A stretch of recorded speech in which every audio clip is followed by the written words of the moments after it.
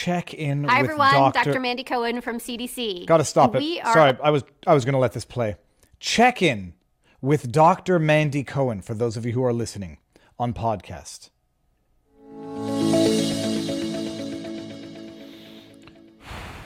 Oh my. Hi, everyone. Dr. Mandy Cohen from CDC. And we are only 2 weeks away from Thanksgiving. And I want to remind you to take steps right now to protect you and your family from COVID, flu, and RSV before the holidays. I know many folks are thinking, well, I've had COVID or I've already been vaccinated. But this new COVID vaccine is updated to match the changes in the virus and restore protection that does decrease over time. It's similar to the flu shot you get every year.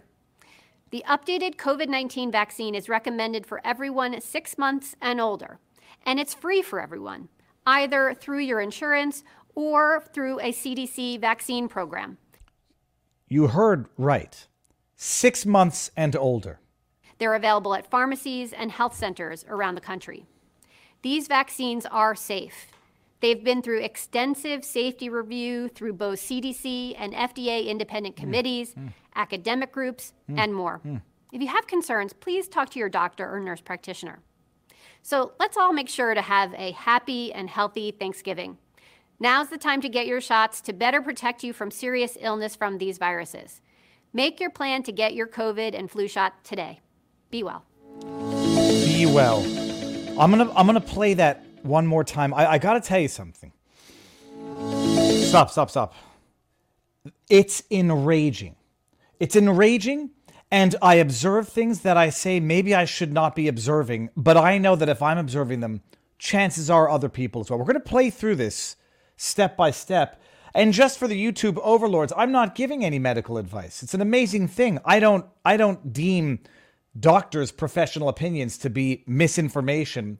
In the absence of a medical degree, YouTube, the non-licensed medical practitioners practicing medicine.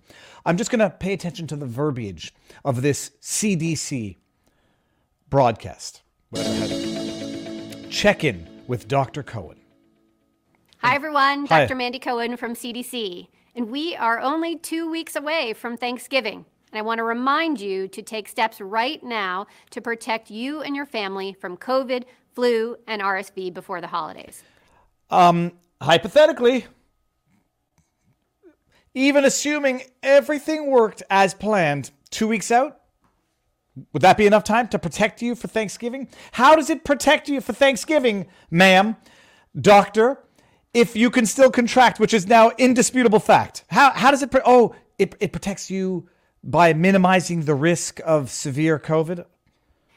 I know many folks are thinking, well, I've had COVID or I've already been vaccinated. But this new COVID vaccine is updated to match the changes in the virus and restore protection that does decrease over time. Which variation, what's the word I'm looking for? Mutation.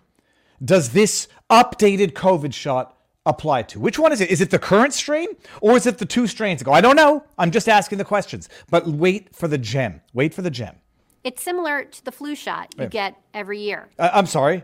I'm not sure that I get the flu shot every year. I'm not sure that 6-month-old kids get the flu shot every year. The updated COVID-19 vaccine is recommended for everyone 6 months and older. Monsters. How can anybody do this? You heard Hochul out of New York say this? I know it sounds young. Oh, you're damn right, Hochul, it sounds young. And it's free for everyone. Oh, free. It's free. You know what they say? If the product is free, you're the product. Either through your insurance or through a CDC vaccine program. Look how she looks so nice and sweet. She wouldn't possibly be up. I don't want to impute negative intentions, but she looks so sweet. She's a great spokesperson. She looks naive, little bumbly, little cutesy. Like you wouldn't think that this person would be giving you, potentially questionable professional medical advice, selling out that Pfizer pharma shot there because Pfizer's bottom line is not looking so good this year. It's funny what happens after the panic quells off and then people start, actually seeing some data. All of a sudden, the product is not so good anymore. Pfizer starts not making the billions that it made in 2021. They're available at pharmacies and health centers around the country. These vaccines are safe. Oh, that's interesting.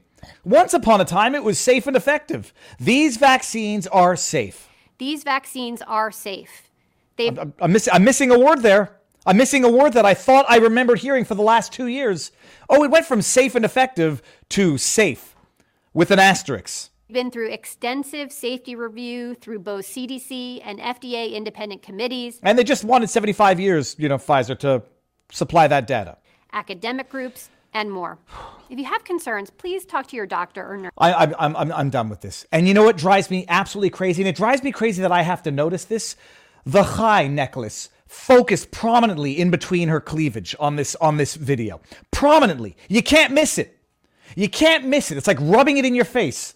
As if to say, well, we can't criticize her now because any criticism of Dr. Mandy Cohen is going to be chalked up to anti-Semitism now.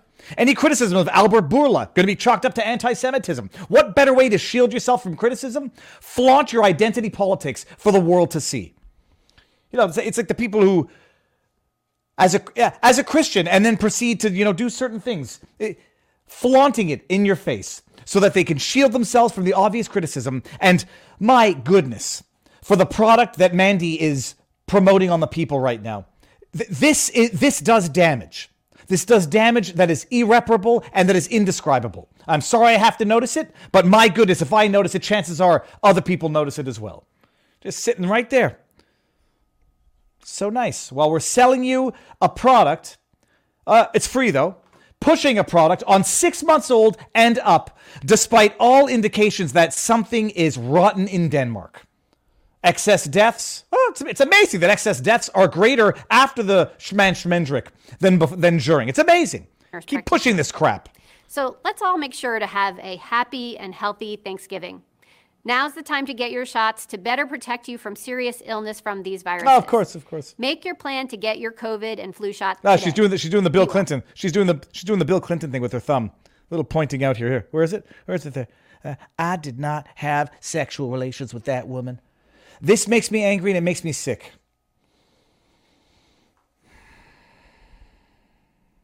Oh, yeah, and by the way, if you get injured, tough shit. Can't sue anybody. But they've been immunized. So the product is so safe and so effective, they would only bring it to market if they were immunized from all liability. Serenity now. Lord, give me the strength and the wisdom. Give me the courage to change the things I can. The wisdom to, gosh darn it, I forget what it is.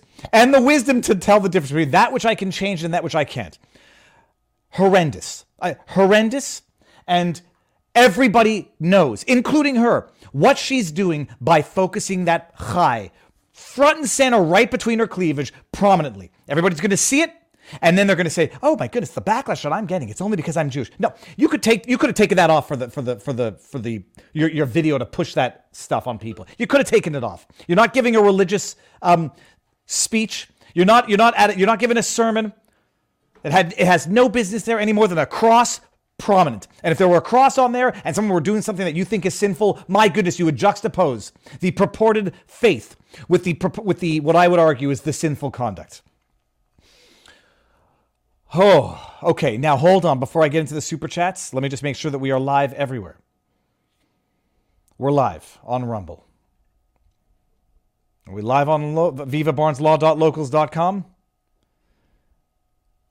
We're live on vivabarneslaw.locals.com. Okay, and I feel guilty I feel guilty making that observation. I'll get accused of everything. I was telling someone, you get accused of being a Zionist, an anti-Semite, a left-wing snowflake, a far-right extremist. I get accused of all of it in any given day. It's wonderful. And it's not because I'm sitting on a fence, people. It's like I'm not walking in the middle of the highway getting hit by traffic from both sides. I think I'm just speaking truth. Not my truth. The truth. Get accused of everything under the sun. Let me get some super chats, Rumble ads. Oh, the standard disclaimers. No medical advice, no election fortification advice, no legal advice, but I will call out the bullshit when I see it. And I'm sorry, I swore twice tonight. I swore twice and I haven't even had any of the Uncle Val's Botanical Gin, which I'm going to have later on. Oh no, where's my mug? The only reason I have that here is because I wanted to show my mug, the Viva Fry merch.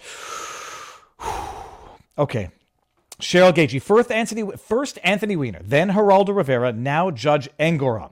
Please, Lord, don't let Hillary Clinton post any nude selfies. Well, as we're going to see tonight, you don't even have to post the nude selfies in order for someone to post nude selfies, because you can use AI now to generate fake nudies of people. Just waiting for Viva Nudes to be on the internet. Big Pharma, thou doth protest too much, says Jeremiah _ Dick Fitzwell. Yes, I don't know, but brother, I just keep pushing it. It's like that metaphor from the movie on the Rwandan genocide of the children soldiers. The children soldiers kill the first victim, and then they continue to kill more and more. And it's not because it means less and less to them to kill somebody; it's because they wanted to. They want to dull the horrors of what they've done, and they think by killing more, it's going to somehow dilute the horror of what they've done. This is where we're at with the jibby jab. Is my personal belief. USMC, so that's United States Marine Corps Burroughs. No election fortification advice, no legal advice, no medical advice. Super chat 30%, Rumble 20% better for creator. Keep up the good work, gents. Sir, thank you very much. And to the extent it was Veterans Day yesterday, thank every veteran out there for their service. Even if I will wildly disagree with their current politics. There was that one where I got into a fight with Duckworth. I know her name as Duckworth. I'm not trying to be mean. It was the Duckworth who Iraq wounded veteran pushing the war in Ukraine. And I say, pushing the war in Ukraine. Send your kids. Don't be a coward. Send your kids to the war. And then people are like, she's a veteran. It's like, doesn't change the perspective on the current disagreement on politics. But yes, and one might want to learn for having served in wars that were built on lies. One would think one would learn about that. That said, no but. Thank every veteran. Thank you for your service. And I hope everyone had a meaningful Veterans Day. I don't think it's supposed to be happy. It's supposed to be meaningful. Shouldn't flu shots be mandatory for public good? I hope. Not a band account. I hope that's sort of a joke. But Pasha Moyer, this doctor seems like such a liar. Now I'm not even sure if we are actually about 2 weeks away from Thanksgiving, like she said.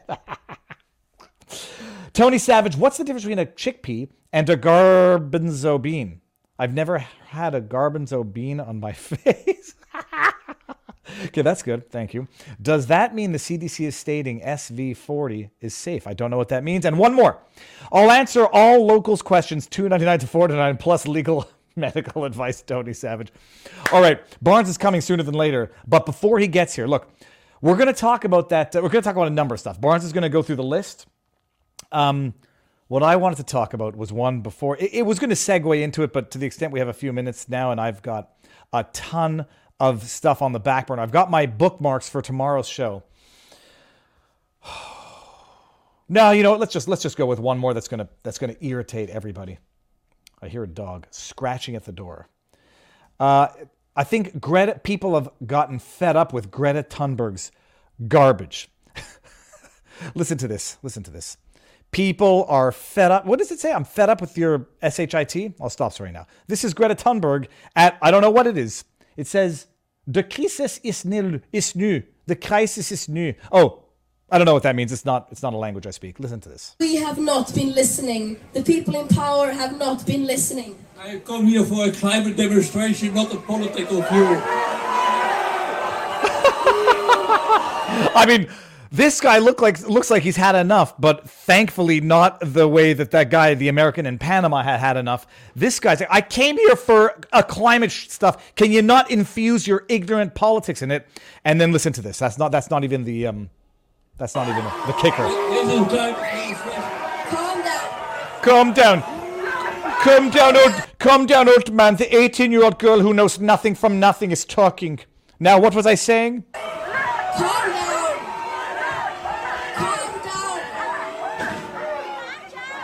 Oh, now I come back to saying something about that I know nothing about. Listen to this. No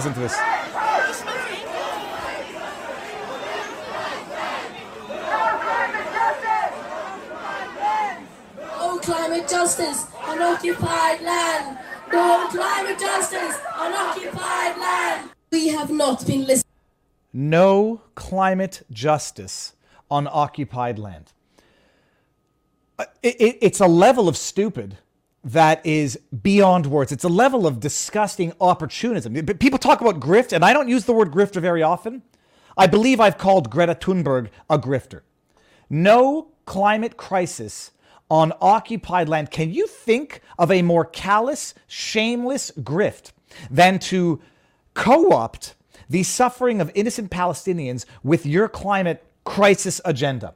A lot of people, set aside whatever you think about the current flare-up of violence in the Middle East.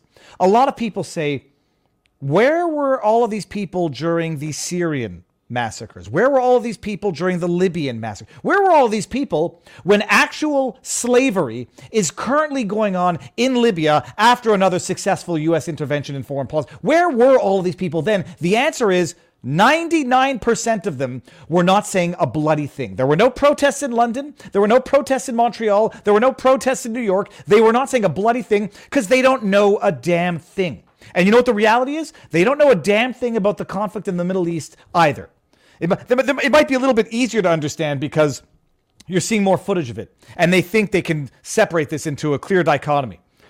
They were silent on all of the other crises and international disasters, slaughters, because they didn't care. They had no idea it was going on, is the degree to which they don't care. And they had no opinion of it. Why do people care or purport to care or jumping on the bandwagon right now during this conflict? Because they co-opt the suffering of innocent Palestinians for their own politics. Whether that politics is anti-Israel, whether or not that politics is BLM, whether or not that politics is climate crisis. Piggyback off the suffering of innocent people just because it's the cool one to jump on the bandwagon of. People know jack squat. The last cool one to jump on and pretend you were an expert in Eastern European political geopolitics. Ukraine, Russia. Nobody even heard about it. No one knew what happened in 2014. No one has a damn idea what's going on there. But it became the social media craze. Everyone became an expert. Now, it's Israel-Palestine. The third uprising in my life. There were the two intifadas in like 90-something, 2002. These cycles of violence come, same way plays out every single time. People only care and people pretend to care so they can leech off of the suffering of innocent Palestinians for the no climate crisis on occupied land. Disgusting. No other word for it. Oh, but at least some people are starting to get a little fed up with her crap. A girl who knows nothing about anything. I don't even know that she graduated from high school yet because she's been on strike for the last 3 years, 4 years, 5 years. Who the hell knows? When was How Dare You? Been on strike, knows nothing, and yet has the most radical opinions on the most complex scientific matters and political matters. Oh, okay, before we get into the next story. Here's a good low-calorie drink I invented that goes nicely with floral and boreal gins. 1/3 gin, 1/3 pure cranberry juice, 1/3 zero-sugar Monster energy drink. That would be kick-ass. DTQC. Okay. Now, but before we get into it, we'll see where Barnes is. I did send him the link. He's got the link. Okay. One of the subjects we're going to talk about tonight is the New York... what do they call it? He's a vigilante or he's a good Samaritan. Just depends on which side of the political spectrum you're on this. The New York guy who pulled a gun fired a couple of warning shots to scare off a person who was mugging, a homeless person who was mugging a woman in the metro. Remember, intervene like Daniel Penny, and if the guy dies, you get charged with murder. Don't intervene and... Who was it that just got stabbed to death? I mean, it's just, it's arrested if you do, dead if you don't. Out of California, there was one that I saw on, it on Dan Bongino, and he was saying this is why everybody needs to know how to use a firearm, know how to protect yourself. And it was this guy who pulled his concealed carry to fight off home intruders in LA. And here, we'll play it. This is the best I could find. So here, let's just do this here. Asian caught on camera. Here we go. This the is unsuspecting homeowner winds up pulling a gun on his attackers. We'll see if this guy gets charged. I mean, but it's the video that I want to show you because when Bongino played, he says, "This is like, look at this," and I watched it and I said, it almost looks choreographed. Not saying it is. I'm just saying, like, I'm so cynical right now. We'll get there in a second. Look at this. Terrifying surveillance video shows a masked intruder with a gun run up to this mid-city man about to walk in his front door. The homeowner pulls out his gun to defend himself, firing shots at the two intruders, quickly entering a shootout. I guess they decided to try to come at me and come in the house, but I have a 5-month-old baby and a wife, nanny in the house, and that wasn't going to happen. There was nothing in my house that was worth dying for, but I was willing to die for my family. The shootout happened Saturday night around 7:30. The homeowner walks to the front door, grabbing for his keys. CCTV, perfect framing. One intruder runs up to the front door. The Mid-City man throws his tea, pulls out his gun, and starts shooting. And I don't know where I felt someone run up behind me, put something to my back, and then... Anyways, so I said on the one hand, it looks choreographed, but that's what practice would be. Anyone who is trained, it is choreographed because you've practiced it over and over and over again. But I've gotten so bloody cynical in my young age. I came across an article where I'm starting to think, I'm starting to think, if this turns out, if this is going to turn out, who the hell knows what's going to turn out to be not a hoax, but potentially a hoax, or B, is this guy going to end up getting charged by the corrupt city officials who don't prosecute crime? But I saw this article, and is it ABC? Okay, this is the article on the subject. A 43-year-old man has been... No. That's the wrong one. That's the other one. Get that out of here. Beaver, get your notes together. Man charged. No, that's not it. Woman rescued.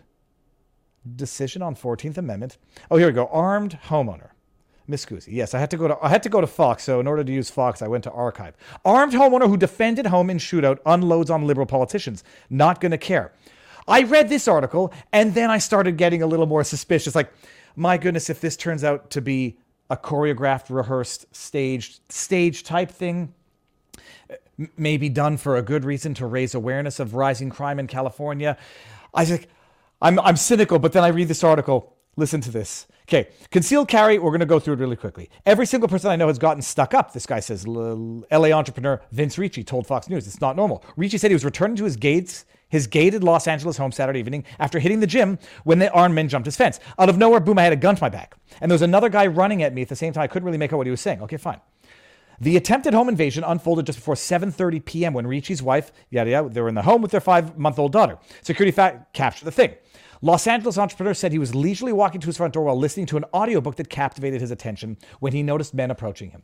The video shows Ricci holding a cup of hot tea, digging out his keys from his pocket, when a man wearing a hoodie, aiming a gun, ran up to the homeowner. Ricci, who noted his tea was too hot to drink from at the time, is seen walloping the man in the face with the beverage before pulling his own firearm. It was burning my hand, and I couldn't wait to go into the house and put it down. I effing slammed it into his face, the tea. Ricci, he's a concealed carry, grabbed his gun. This is where I started. He says, I'm not John Wick, but I can handle myself well. As I went to grab the gun, he turned and he's holding my sleeve. I think so I wouldn't hit him. And when I get the gun, I shook him off. He backed up and went to turn around. I charged at him. Okay. This is where.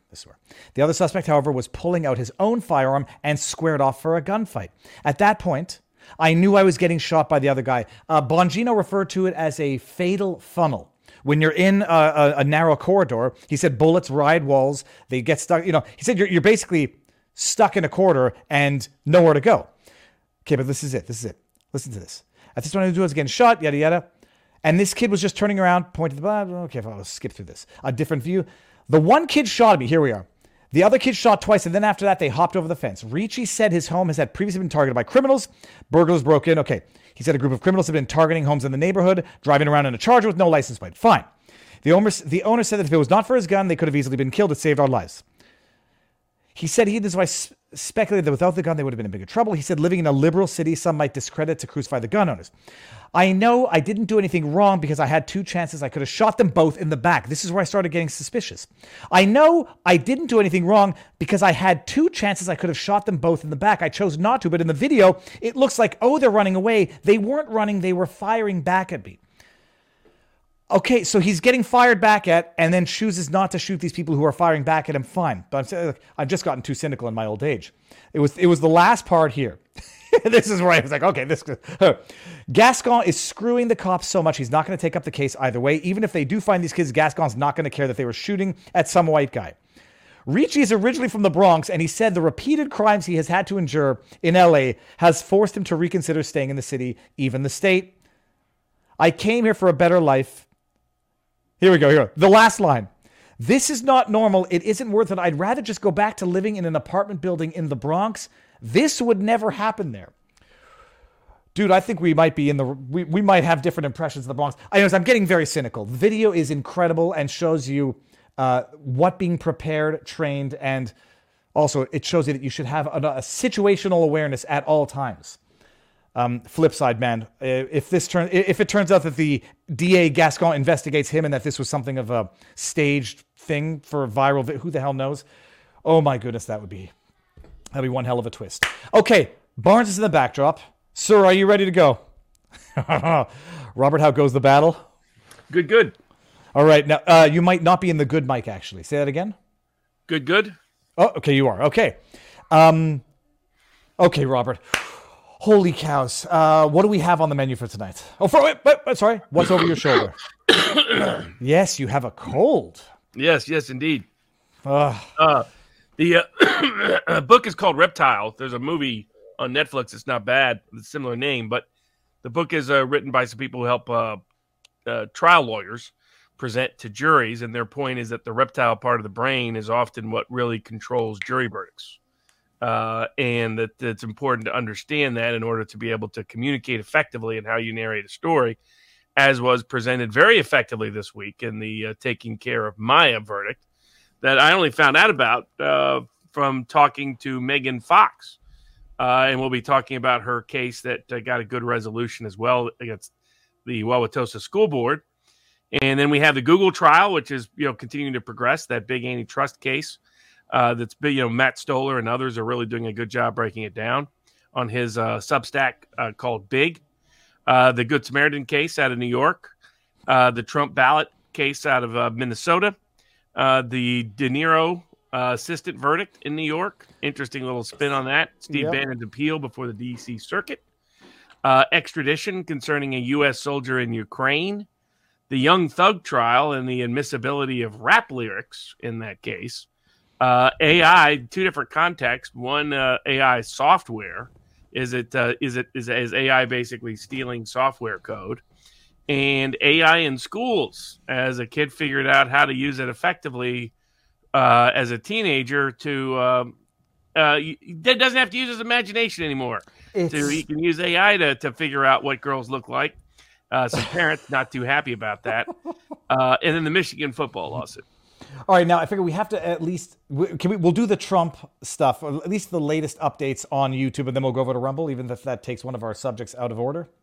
Oh, sure. Okay. Robert, did you see? I don't know if you saw Friday. I had Marco Polo, Garrett Ziegler on from Marco Polo, talking about the Engeron nudies, which I guess are not really relevant. Stefanik filed a formal complaint against Judge Engeron in New York. I'll pull up the document tomorrow, but it looks like at least she's doing it as a citizen and not as a congresswoman.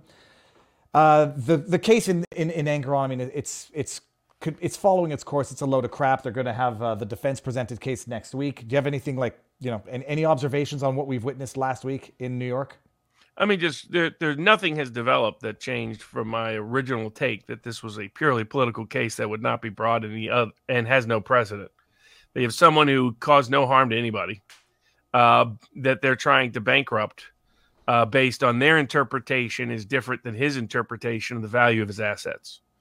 I mean, value of assets at the worst case scenario, they're claiming Donald Trump got one over and got a good deal from the biggest insurance companies and Wall Street banks in the world. How is that even a crime or a bad act? Is ridiculous. And quite frankly, that claim is preposterous. They're very good. Those Wall Street banks and big insurance companies are very good at defending their own interest.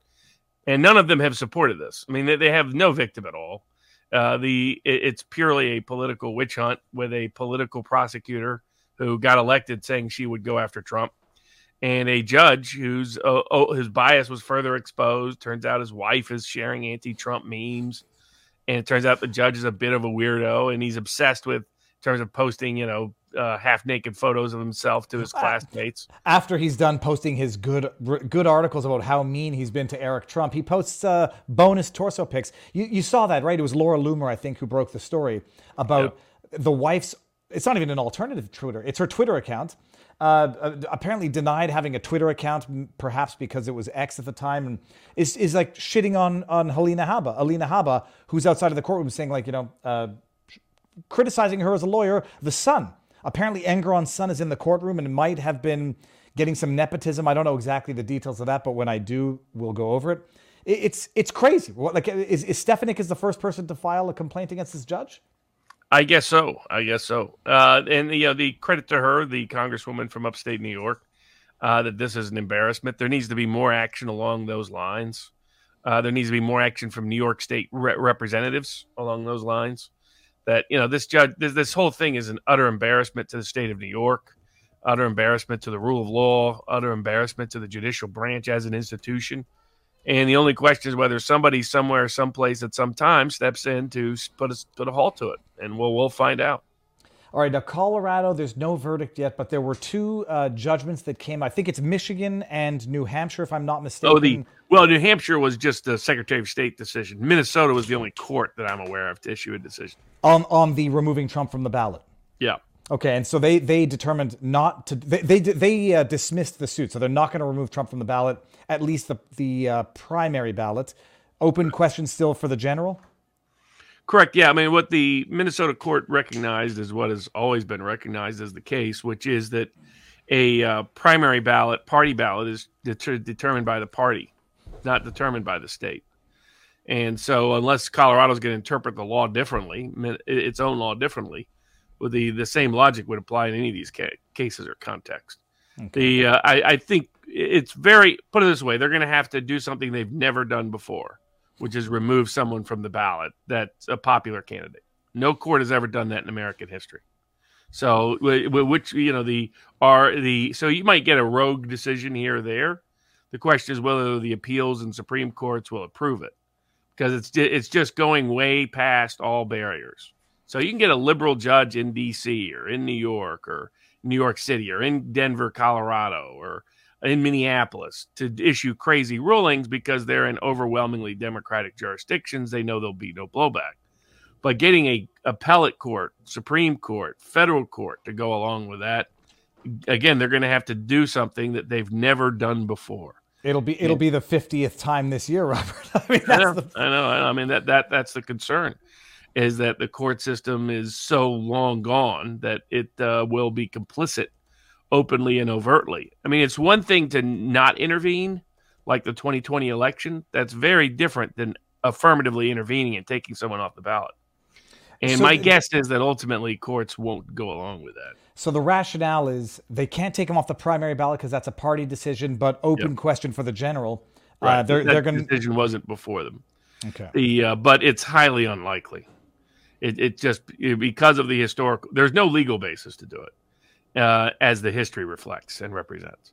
So and there'll be two ballot access issues. There'll be Trump's ballot access issues as Democrats try to prohibit him from getting access to the ballot, prohibit voters from picking him. And I'm sure that it's coming with Robert Kennedy. I'm sure there's going to be multiple efforts to keep Robert Kennedy off the ballot as an independent candidate. And they're going to use a lot of crazy laws that are on the books along those lines. Now, the problem is constitutionally, to give an example, the only two times a state official tried to keep a relatively popular candidate off the ballot was 1968. Both cases, state of Ohio, tried to keep George Corley-Wallace off the ballot in 1968, and then they tried to keep John Anderson off the ballot in 1980. Both cases went up to the U.S. Supreme Court. Both cases, the U.S. Supreme Court ordered the state to put the candidate back on the ballot. And it's because of the recognition. Ballot access is supposed to be about voter choice. And the whole premise behind ballot access limitations are complete garbage. They're just, if you read the history, historically, we didn't have secret ballots. We had public ballots for the first century of America's history. The secret ballot, the Australian secret ballot, as it was then known, didn't come about until the end of the 19th century. And it was pitched as a way to help voters have anonymity in the process. And in fact, what it was always done, it was used as a tool to monopolize the ballot. The state didn't used to publish the ballot. Through most of American history at our beginning, the state never published a ballot. Private parties published ballots, gave it to you to take to the ballot. Well, what did that do? That empowered political machines, particularly political apparatus for illiterate voters and others, that if someone they relied upon could give them a ballot and they could go in there with it. And the real goal of the secret ballot was not what they said it was, to protect voter anonymity. The real goal of the secret ballot was for the state to take over publishing of the ballot, prohibit private publishing of the ballot, to break the back of political machines and various populist rebellions in the end of the 1890s and early 1900s. And they said they would never use it to exclude people from the ballot, but by golly, they started doing exactly that by 1912. Now, the courts have recognized it's never been legal and constitutional, And that's why the courts that get away with it, they find some lame pretext that doesn't go up to the appellate food chain. And mostly you don't get meaningful adjudication on these cases. Justice Scalia, when he was alive, and others, and liberal judges agreed in some notes that came out decades later from their private sessions of the Supreme Court that the so-called telephone book excuse was complete garbage. And it says, man, if we don't exclude frivolous candidates from the ballot, it'll be as long as a phone book. Yeah, it'll be as long as a phone, and that will, by golly, that will confuse the poor voter. And I've always said telephone book doesn't confuse nobody. It's the most wonderful form of organization that exists on the planet. Yeah, so long as it's in alphabetical order, it doesn't confuse anybody. It makes it easy. The only place that the most free ballot we've ever had in American modern history is the California gubernatorial recall race that Arnold Schwarzenegger won. I think there were like 82 or 90. I don't know. It didn't confuse anybody. The American people are not confused by having too many choices. And it's obvious hogwash, and that's why judges invent bogus doctrines. Like, well, you can't sue now because it's not ripe. Here's how I always put it. I learned from all the bogus standing excuses in election cases. If you sue in spring, it's not ripe. If you sue in summer, by golly, it's moot. And if you sue in fall, it's latches and you should be sanctioned. There's no good season to sue, it turns out. It's always too early or too late. There's no magical window in between. So, and they do that because they know they're full of it. They're just helping the two-party system exclude their opponents. When I represented Ralph Nader in 2004, it was the Democratic Party and the Republican Party conspiring to keep him off the ballot, which might seem odd to people, but it's because they recognize that breaking up the two-party system was more dangerous to each party than the other party was. George Bush and the Bushites were more worried about a Ralph Nader third-party movement than they were John Kerry winning. They would be willing to accept John Kerry winning to make sure Ralph Nader didn't build a third-party independent movement in the country. It was Republican judges and Republican secretaries of state that went to great efforts to keep Ralph Nader off the ballot, conspiring with Democratic corporate lawyers who had been working for 3 years to keep him off the ballot. So you're going to see that. But constitutionally, every honest judge knows it's bogus. So you get, judges who convince themselves that they use it's a self-justification rationalization.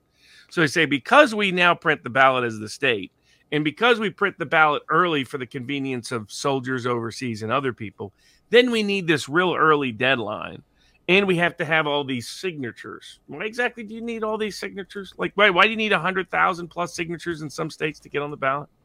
By the way, many of these rules didn't exist in 1992. Ross Perot easily got on the ballot.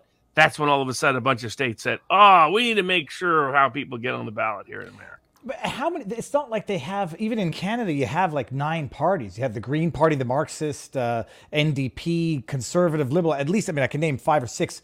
Anyways, how many have there been, Robert? There's only. Well, you keep a lot of the states keep third parties from having ballot access. So Arizona is notorious for this. I've sued them repeatedly on behalf of the Green Party. They go to great lengths to try to keep the Green Party off the ballot. With the same thing, they make it very costly. So they make it so they limit who can circulate petitions, who can sign petitions, when you can circulate petitions, when you can sign petitions. And then, unlike our 2020 election, they're very strict about those signature matches. On average, over half of the signatures you gather will be struck down.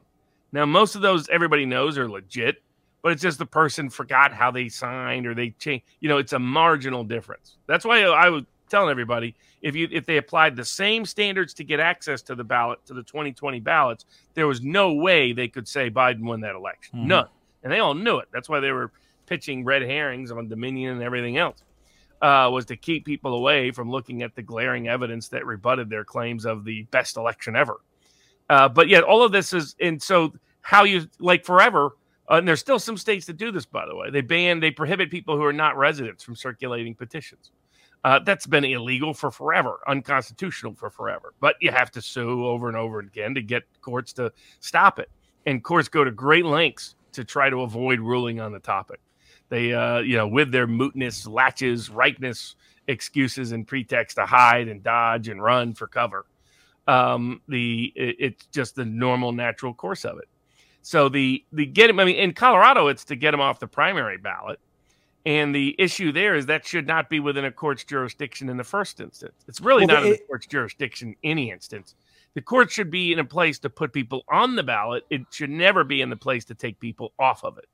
The Colorado, it's both though, right? It's primary and general. Just primary, because he's not on the general election ballot yet. So they admit there's no lawsuit to bring. How do you bring a ballot challenge of a general election ballot that isn't formed yet? That won't be formed until the primaries are over. So at this point, the only ballot he's on is the primary ballot. That was Minnesota court's point. They're like, there's no basis to adjudicate something that we have no idea if it'll even happen. At least that is, there's no cause of action. I wouldn't use the standing doctrine they use or the ripeness excuse they use. There's no cause of action to complain about somebody being on a ballot they're not on yet. There's just no cause of action. I love people in the chat. I know it's sarcastic, but like, what's up? They're saying, what's a phone book? People don't realize once upon a time, if you knew someone's name, you could find their address, telephone number, postal code. You just go in and then you could find out. Big yellow phone book. Yeah, but we had the white pages for residential and yellow pages for commercial. And like everyone complains about privacy now. Someone could find out where you lived just by knowing your last name. And if it wasn't in the book, you could call the operator. You dial 0. And your phone number. Yeah, no, nuts. Okay, so no more for Trump. There was Judge Cannon, the Florida stuff. I mean, we'll come back to that. It's clear that the Florida case is not going forward anytime soon, and they didn't want it to once they had the D.C. judge. And who else? Then we got Chutkan's going to push that trial going forward as fast as she can. What else? And I guess Trump is seeking for the first time. I don't know if a federal court proceeding has ever been televised, but Trump is seeking, and the media wants it to be televised. Interesting that Jack Smith doesn't, right? Well, what is Jack Smith so scared of? He's got a judge in his pocket, jury pool in his pocket, and yet he's terrified of the world watching that trial. There is no good excuse. I mean, it's only suspicious, and it's only evidence of the corruption. I mean, they want to leak certain stuff that, while Trump is being gagged, and they don't want transparency for the trial itself. Oh my goodness, that would be epic. I'll make my wish that they actually. Someone asked whether I can pronounce the Russian names in the phone book. I can't pronounce English names in the phone book, so the pronunciation is not my strong point. Okay, we're going to do link to Rumble. We got 2,300 people watching here. How many do we have on Rumble? We were at 12,000. We're going to be at 16,000 soon. So let's see this number come down once. VivaBarnesLaw.locals.com for the after party. Robert, I won't go too late because you're under the weather, but we will get to the chats. And one last question before we head on over. I was listening to your Bourbon with Barnes as I was driving back from the third RNC debate. If you have a 30-second summary of what you thought of it, or in as much as the recaps of it. The only guy that understands the Republican electorate is the guy is the Indian guy. That sums up where the Republican Party is as a party. That the only person who is talking to the actual voters is the guy that's the least connected to America and American politics, and that he can read an electorate and he can respond accordingly. Whereas the rest of them up there, are talking to donors, talking to publishers, talking to people who could hire them in the future, give them money in the future, not talking to voters, because voters don't want the George W. Bush party. And that they seem either clueless about that or don't care, because they're really running for their pocketbook. They're not running for the American people. That is, people accuse Vivek of running for the VP, and I don't even think I'm not sure that he would accept it, even if that's was the case, but it's clear. Christie is running for his CNN career. Haley's running for whatever the hell. DeSantis didn't have the worst night, but you compare him to the energy of Vivek. And first generation, tech, youngest guy in the field, understands the points and has the... I do understand why Dave Rubin likes DeSantis. He likes a guy in heels. Oh, Barnes. Cue the horn. Joke, Dave. Wah. Fun, David. But Trump was imitating DeSantis walking. So Trump is clearly, despite all the insanity of everything he's going through, he stays in good spirits. He remains unfazed. You saw him at his imitation of walking on your heels, which was funny. I'm trying to think of. No, it was Trump at the UFC last night. I mean, the guy, it's incredible. The weight of the world on his shoulders and the weight of the government against you. and gets a cheer from everyone except for Bill Burr's wife. All right, what we're going to do is we're going to end it on YouTube, coming over to Rumble, and then if you, hold on one second. Actually, if you want to go over straight to Locals, vivabarneslaw.locals.com. We had our 6th Locals conversation with a supporter, and it was fantastic on Friday. If anybody wants to go to vivabarneslaw.locals.com, you can watch it there. Now we're ending on YouTube because they no longer deserve our presence. The entire stream will be up tomorrow, and podcast version, yada, yada, yada. Rumble, 3, 2, 1, now. Vivek equals Soros. Come on. I mean, I understand. No. I don't agree. I don't agree. The only question is, I don't really trust Vivek, but he's the smart, just because, doesn't have enough of a background to know for sure who and what he would be in actual power. But at least he understands his audience. I mean, he's a good clearly a good marketer, and he understands his audience. Nobody else up there seems to. Well, DeSantis has been terrible, just terrible. I mean, I thought it was an idiotic decision to run, but I didn't expect him to be this poor a candidate. That it's just bad. I mean, Nikki Haley's doing neocon, Nikki's doing neocon, Nikki. So no surprise there.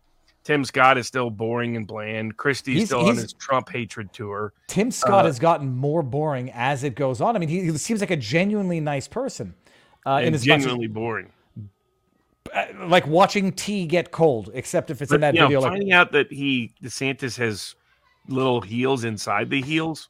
That's the kind of thing that's going to stick with him. You know what I mean? It's Trump's going to tattoo him with it, and he's not going to be, because that was Vivek. People miss that part of Vivek's line because of the reaction to his first part of it.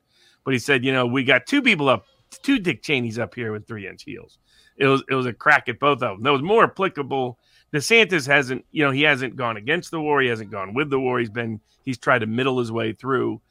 Everybody else up there has been, other than Vivek, has been the big war whores. Yeah. I mean, especially Nikki Haley, but Christie and Tim Scott as well. But I think their ratings were terrible. I mean, poor luck for Rumble that they get the exclusive to the Republican debates the very year that they are the least interesting Republican debates because of Trump's lack of presence in them. If Trump had been in them, they would have been massively viewed. But without Trump, that they're not going to be. But I don't know. I mean, I get what the others are doing. They're lining their pockets for the future. DeSantis is just committing political suicide. So I don't understand why he stays in. He would not have been able to run again for governor regardless. So he could have, in theory, finished out his term, been the most beloved. He could have been. He had an offer on the table to be Trump's VP and run early as a combined ticket, and he turned it down. So one of the dumbest political decisions in history. And instead, not only turned it down, he then burned and torched every bridge he could have. There's no way Trump's not going to take anybody other than maybe Vivek, but I don't see him taking Vivek either, to be honest with you. Trump's going to look at him and be like, man, nobody can spell that dude's name anyway. So I mean, I know that sounds terrible, but it's just political reality. Vivek had he decided to market the scum remark, so he put out a cup that says "Rebel Scum." I think the only guy that knows marketing. How is it you could study Trump for 6 years, all these other Republicans, and not know marketing at all? They're campaigning like it's 2004. Well, Vivek might be a good marketer, and if they decided to run Rebel Scum on 2 lines, because it would have what it would have looked like had they run it on 1 line. Rebel Scum, Rebels. Anyways, I think it's still a bad. It's still a bad thing. I think they shouldn't have done it, but at least they put it on 2 separate lines, so there would not have been any reading. Sorry, that's what I saw. I was like, maybe you could have gone with a different. I was wondering where you were going with that. I didn't. I'll confess, I did not put that together. When I read it, I was like, oh, well, it's when I read the name Clint, I always have the same thought process. Like certain words, if you put the letters too close together, it can be very bad. Right. All right, Rob, on that note, let's get into the rest of what we had a big settlement, big win, which will also transition into the biggest verdict of the week. But Megan Fox, we'll talk about the case she was covering, the Taking Care of Maya case that I didn't know about until she told me about. But she sued the Wauwatosa School Board, and thanks to Nick Mercado, we helped fundraise to cover the cost of the filing fees and all that jazz. Service fees, etc. And what happened is the school board cut her off, and the school board was demanding a bunch of things and saying they had a power to basically limit the public forum from criticism, which they don't have the constitutional power to do. And a lot of school boards and local governments think they do, and they get away with it a lot. And Megan Fox wanted to bring suit, so we brought suit against the Wauwatosa School Board. Wauwatosa settled.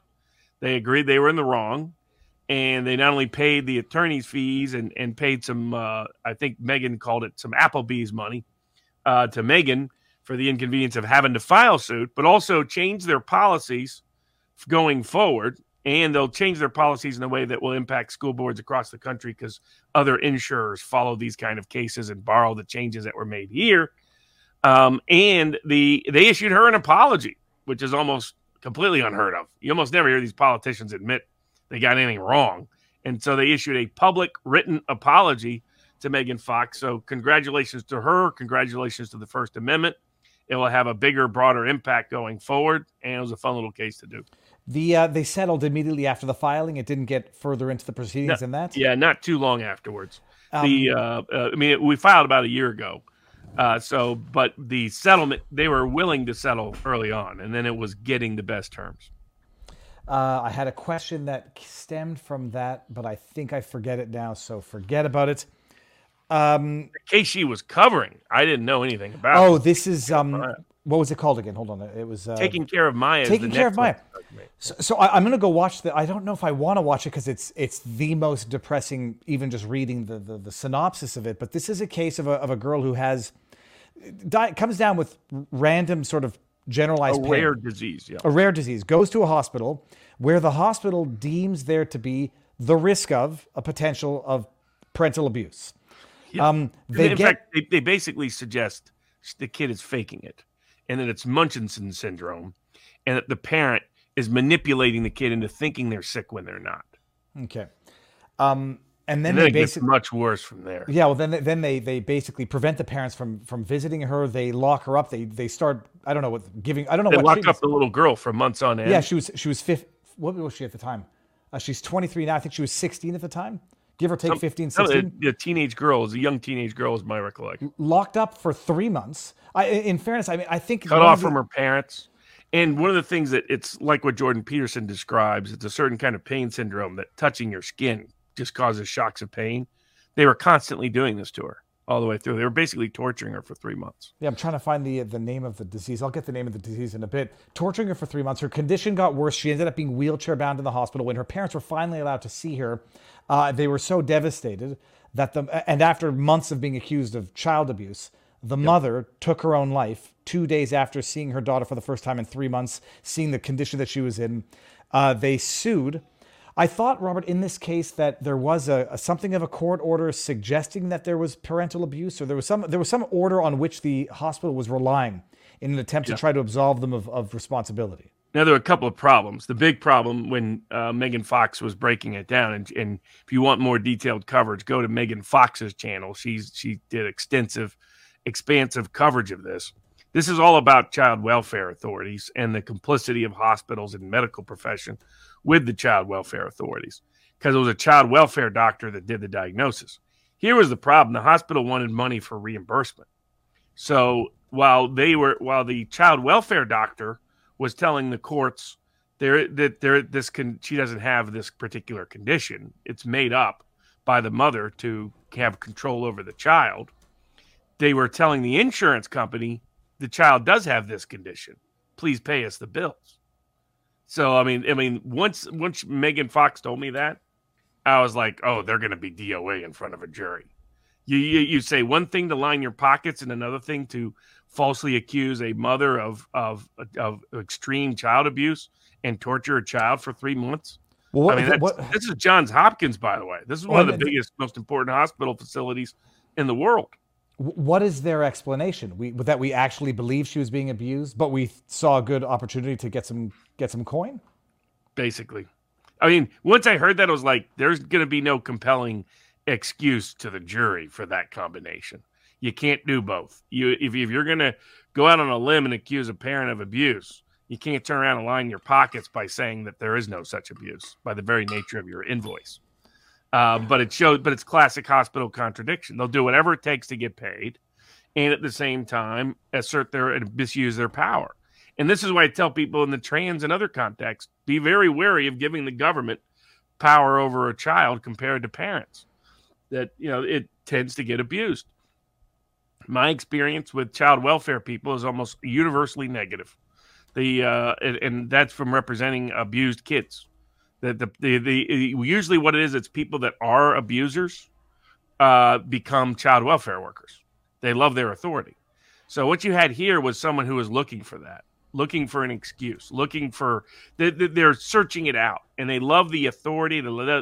They're accusing the parent of what they're doing, like Munchausen syndrome. That's what the child welfare official did here, by making up that the person didn't have a disease, so that the child welfare official could have all the power. They love wielding this power of taking kids away from people. They just love it. I mean, they cling to it.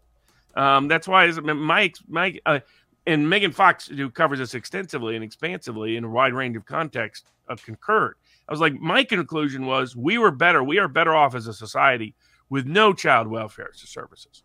Because child welfare is such a negative presence in so many people's lives that it is far more likely they're going to be a negative presence than a positive presence. Where they're actually needed in extreme abuse and neglect circumstances, they often are not present, or they reinforce the injury, while they constantly intervene in contexts they have no business in. It's child welfare officials pushing the envelope, forcing people to accept you can't have a foster kid unless you agree with trans ideology, all this nonsense. It's coming from the state.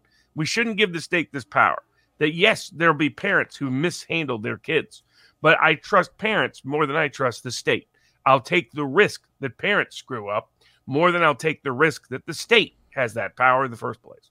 I think it's like an iteration of Parkinson's law. For anybody who doesn't know, like Parkinson's law of mundanity is sitting around a boardroom, people can talk about the most complex matter and they'll spend 5 minutes on it, but they'll spend an hour talking about where to put the water cooler because it's easier for everyone to have an opinion on that.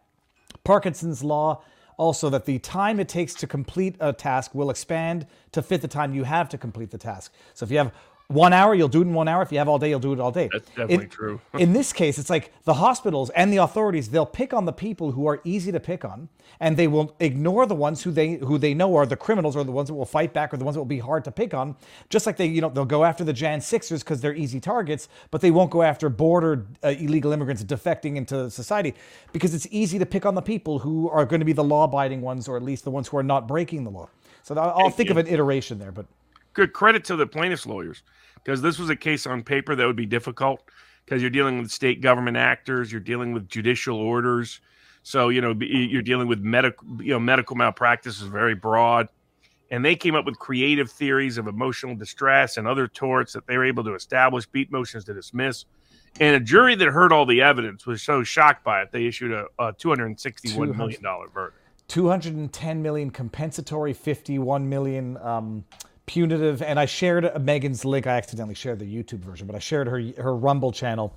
So Megan Fox, and they're going to appeal it. I mean, they'll appeal. How does it work if it's a jury verdict of damages? Are there caps on? It depends by state. Often there's I don't think there's any applicable caps in this context. A lot of medical malpractice contexts there are, but I don't think it applies to the particular tort they brought here. And so there'll be appeals, and we'll see what the appeals courts do. But it seems to me the case is pretty soundly brought. Once again, to me, the smoking gun was you couldn't bill the insurance company saying she's got the disease and tell the courts and the mother she doesn't have the disease. To the degree they basically kidnapped and assaulted the kid for 3 months. And apparently it was the worst. I mean, imagine doing that to a conscientious, vulnerable mother. It's your fault your kid is in this position and you're abusing her. And you gaslight her for 3 months while you're busy billing the insurance company saying actually the exact opposite. And torturing the kid by account. She was touched improperly without consent, and then the mother visits her for the first time after 3 months. And most people don't know, you take your kid to I'm not a hospital fan for a reason. Hospitals shouldn't have the power to be able to seize kids in the first place. I'm just not in favor of that situation. It also discourages and dissuades people from getting treatment when they need it. Mm-hmm. So, there's other versions of Good Samaritan laws that allow you to call 911 or other things, or go to a hospital and report, like, say, a drug overdose without any legal consequence. Those things should be present. And this all goes back to there shouldn't be mandatory reporting laws either. And I understand what the theory was, but I've seen it backfire over and over again. So what these mandatory reporting laws are that if you have a reasonable basis to believe the person you're treating is a victim of abuse, that you have to report it, or you could lose your license. Well, what does that do? It leads to kids and people that might think they would be labeled that to not seek out any treatment. That's all it does. It doesn't dramatically increase the probability that an abuser is stopped. It often increases the consequences of that abuse by not getting or receiving necessary treatment.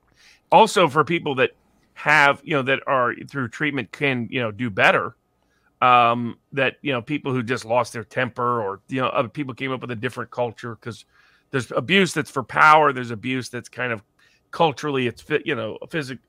Certain kinds of spanking, for example, is completely common in certain parts of American culture. It's considered abuse today. So if you want to, you can, those are people that, easily could go through treatment and succeed. Problem is, they can't go through the treatment. They go to the shrink or counselor and they disclose this, boom, it's automatically reported.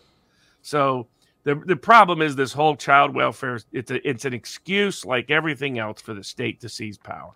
So it's what it always is. Whether it's helping poor people, vulnerable people, helping, freedom around the world, there's always some noble pretext to give the government all your power.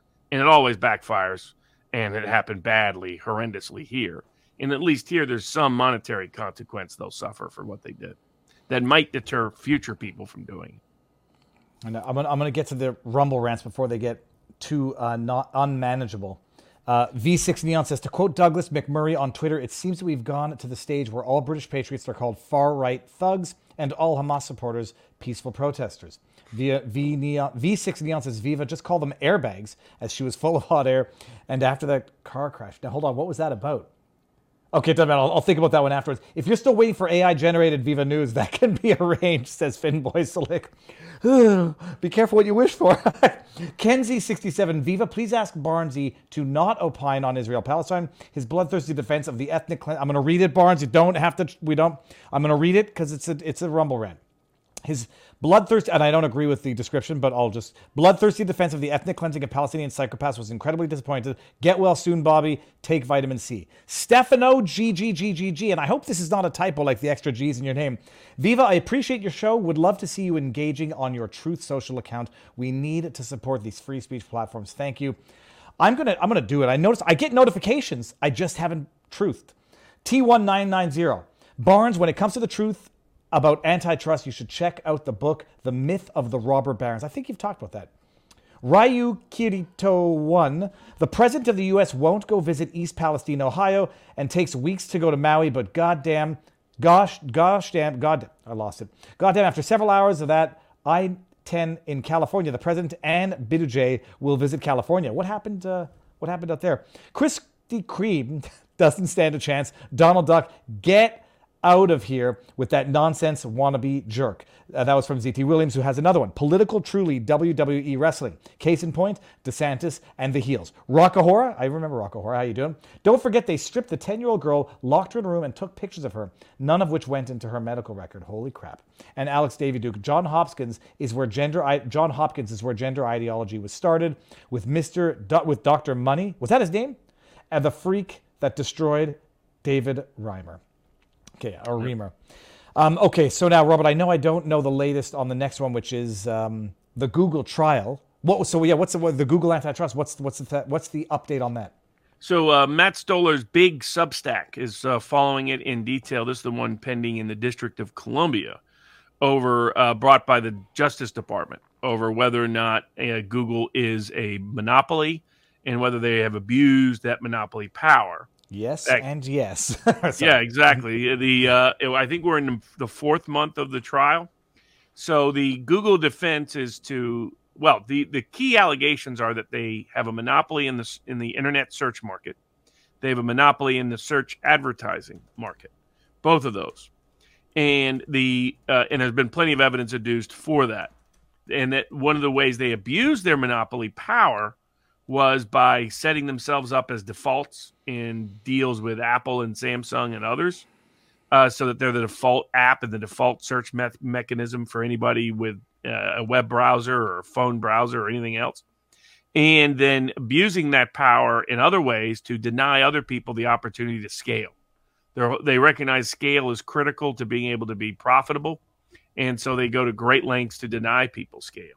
Much like YouTube goes to great lengths to deny, with Google, who owns YouTube, Rumble scale, right? By you search in Google, try to find a Rumble video. Even if the Rumble video is the most popular and the most viewed, doesn't show up in the Google search. That's why Rumble has a suit against Google as we speak in California for similar and comparable violations is being reported as customary and commonplace here in the federal court proceedings. So Google's defense is to pretend they don't really have a monopoly, to pretend scale doesn't really matter, to pretend all these things they spend billions of dollars on every year don't really have any consequence. They have to. The other problem Google has is, unlike Alex Jones, who was falsely accused of this, Google actually did destroy evidence. The government lawyer had a good line early in the case saying that, everybody knows about internet history. Well, Google decided to delete their history so that they could make up their own in this trial proceeding.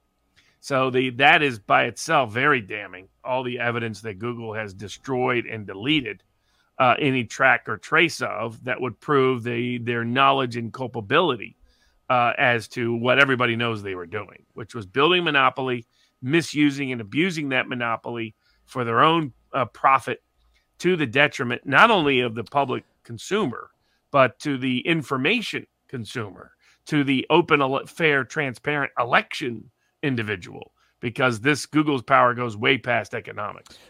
Robert, I wasn't conscious during the Netscape or the Microsoft, which one was it? The Bill Gates antitrust suit back in the time. I do know that there was an issue about tying.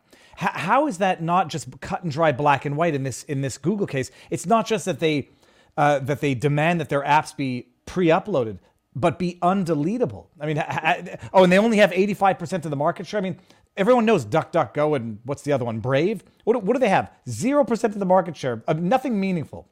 So they have a monopoly of fact, whether or not they want to call it that. And it's not just that they contract their apps to be preloaded, but undeletable. How do they get around that in terms of antitrust? They try to pretend that the market's a different market. So they say the market is the advertising market globally, not the search advertising market, but all advertising of all kinds, billboard, television, radio ads. So if you do that, that's how you define the market, now they no longer have a monopoly presence. So their goal is to redefine the market in ways counterintuitive. The same with the search market. If you say, well, let's look at the library market, let's include every kind of method and mechanism of search one might conduct, other than the internet, then you can redefine it so you're no longer a monopoly. Bullcrap. They still have. You can include libraries, microfiche. They still have a monopoly. Agreed. So but that's how they're trying to evade it. Then the second argument they're trying to claim is that it doesn't hurt the consumer, all these things they're doing, that it helps the consumer, that it benefits the consumer, that it profits the consumer to have information limited and their prices increased and their services restricted and competition not present. So now the only X factor is it's an Obama judge. So on paper, some of them were better on antitrust than Republican judges, but Obama was notoriously in bed with big tech and a huge fan of big tech. So it's an open question which way this judge is going to go. More than enough evidence has developed for him to break up Google and to do more damage to Google than they did to Microsoft with Bill Gates. And I mean, like, for example, probably one of the required remedies is that Google sell off YouTube and no longer control YouTube. That would be massive in the video space if YouTube was back to just being a regular competitor and not Google controlled. Look, am I being just naive or too cynical in that that would be illusory? Like, it's not because the FBI wasn't part of Twitter that it was influencing Twitter. So, okay, fine. You'll have two separate companies. Whether or not you have overlapping shareholders, they'll have two distinct legal entities that will be colluding with one another as though they were part and parcel of the same overarching enterprise. Maybe. I mean, when you break it up in this way, they do have completely independent ownership and their degree of collusion is limited because that would violate the same antitrust laws. So usually those restrictions are put in place. So it worked at least with Microsoft. Microsoft was in a place to monopolize the browser market, and they ended up a tiny share of the browser market. Okay, that's good enough. How long is the trial scheduled for? Do you know? I think another month or two. Jesus, that's a long time. My dad was involved in a trial. It literally went on for years. You could look up Castor Holdings in Canada. It went on for years, where they had one expert testify. I want to say for something like 18 months. The expert was Castor Holdings. It was Castor Holdings. Yeah. Anyhow, that's all public. I'm not saying anything private, but it was the idiotic long trial. But this is pretty bad as well. 6 month, 7 month trial. Okay, now hold on. This one I know about, Robert. We're moving on to the Good Samaritan case. The Good Samaritan, or vigilante reckless discharging of a firearm criminal. This is in New York again. Same area, same city, same metro system where you had Daniel Penny holding down Michael Jackson's younger twin brother, innocent, beautiful man, never violent, never nothing. Guy ends up dying, and then Daniel Penny, I think is his name, ends up charged with second-degree manslaughter. I forget what it was. This is a woman going through the turnstile, getting mugged by a homeless person who says, "Give me money or I'm going to steal your purse." A bystander who happens to be concealed carrying, maybe not lawfully so, fires off a couple of rounds. We haven't seen the video, so I don't know if he fired, in the direction of crowded people or down into the metro station rail, whatever. Scares the guy off, saves the woman from the unknown, and is now has been arrested and charged with, I don't know what he was on, $10,000 bail, whatever. Reckless discharge of a firearm and unlawful possession, I think. I mean, I know where you're going to go with this, but they're making it so that you have to sit there and take the beating, like, what's his face? Klaus said during Rittenhouse's trial. Yeah, and in New York, particularly problematic. A lot of people don't know, because it's counterintuitive, that warning shots are generally considered the exercise of deadly force. I've never really agreed with that. Maybe Branca has a more nuanced take than I do on it. It's counterintuitive to me that a warning shot is deadly force. The very nature of a warning shot is that you have the capacity of deadly force, but you're not exercising it in the warning shot. But the law generally holds a warning shot as deadly force. I guess theoretically, if you misfire it, I get it, but so that's his problem. His problem is that in New York, a warning shot is deadly force, and you can only, in New York, use deadly force if you're being threatened or someone else is being threatened with it.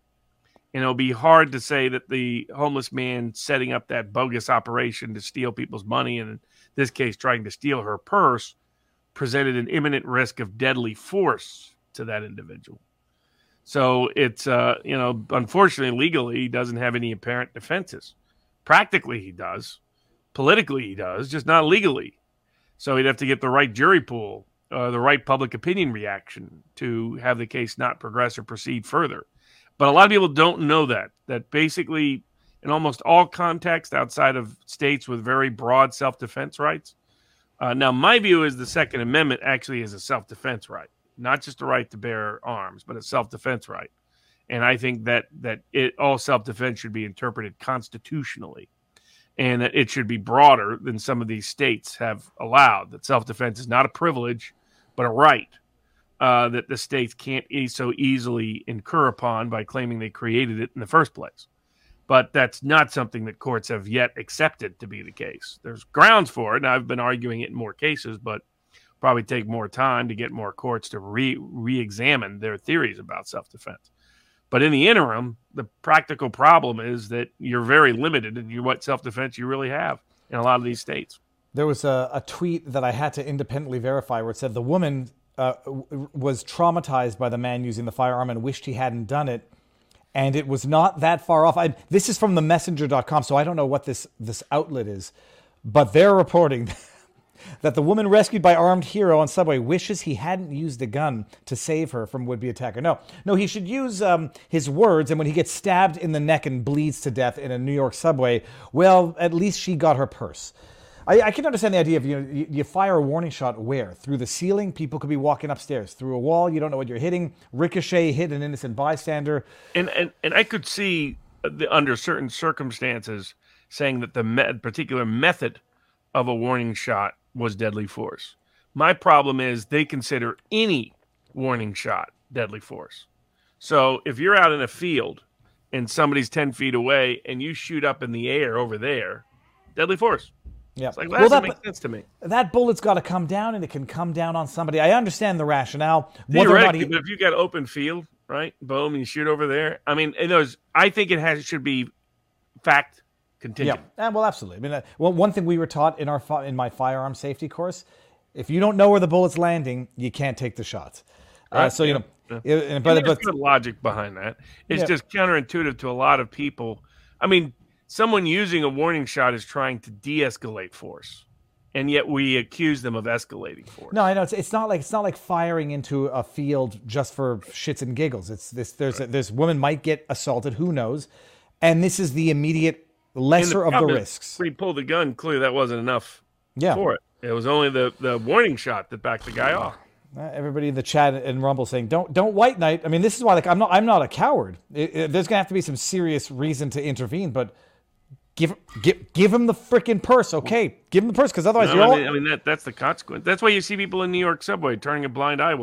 That's like the 1970s. Yep. And it got so bad, you got Bernie Goetz shooting people up and getting acquitted because the public was so tired of it all. In New York, it's just getting worse and worse and worse. Where was the video of the 15-year-old kid getting beaten by a group of kids? There was another one, like, you see these people, like a guy's beating his girlfriend on the street and people like raising their hands and just walking away. It's like, oh, what was China? China does that. Yeah. But, it's now becoming, because you're told if you intervene, bad things will happen to you. You're going to jail, period. Yep. All right, well, we covered the Trump ballot case. What is it? We've already talked about the Trump, but the Trump curse.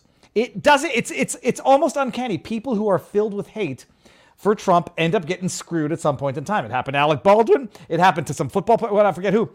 Now on the list, Robert DeNiro, although I guess it was his production company and not him personally, but just got sentenced to pay $1.5 million to an ex-employee who they fired after she started complaining about work conditions. You'll correct me if I get something wrong here. She was complaining that Robert De Niro is a misogynist, verbally abusive, psychologically abusive asshole. And who would have thunk that someone who is vitriolic and angry would also be tough to work with? I mean, who would have thunk?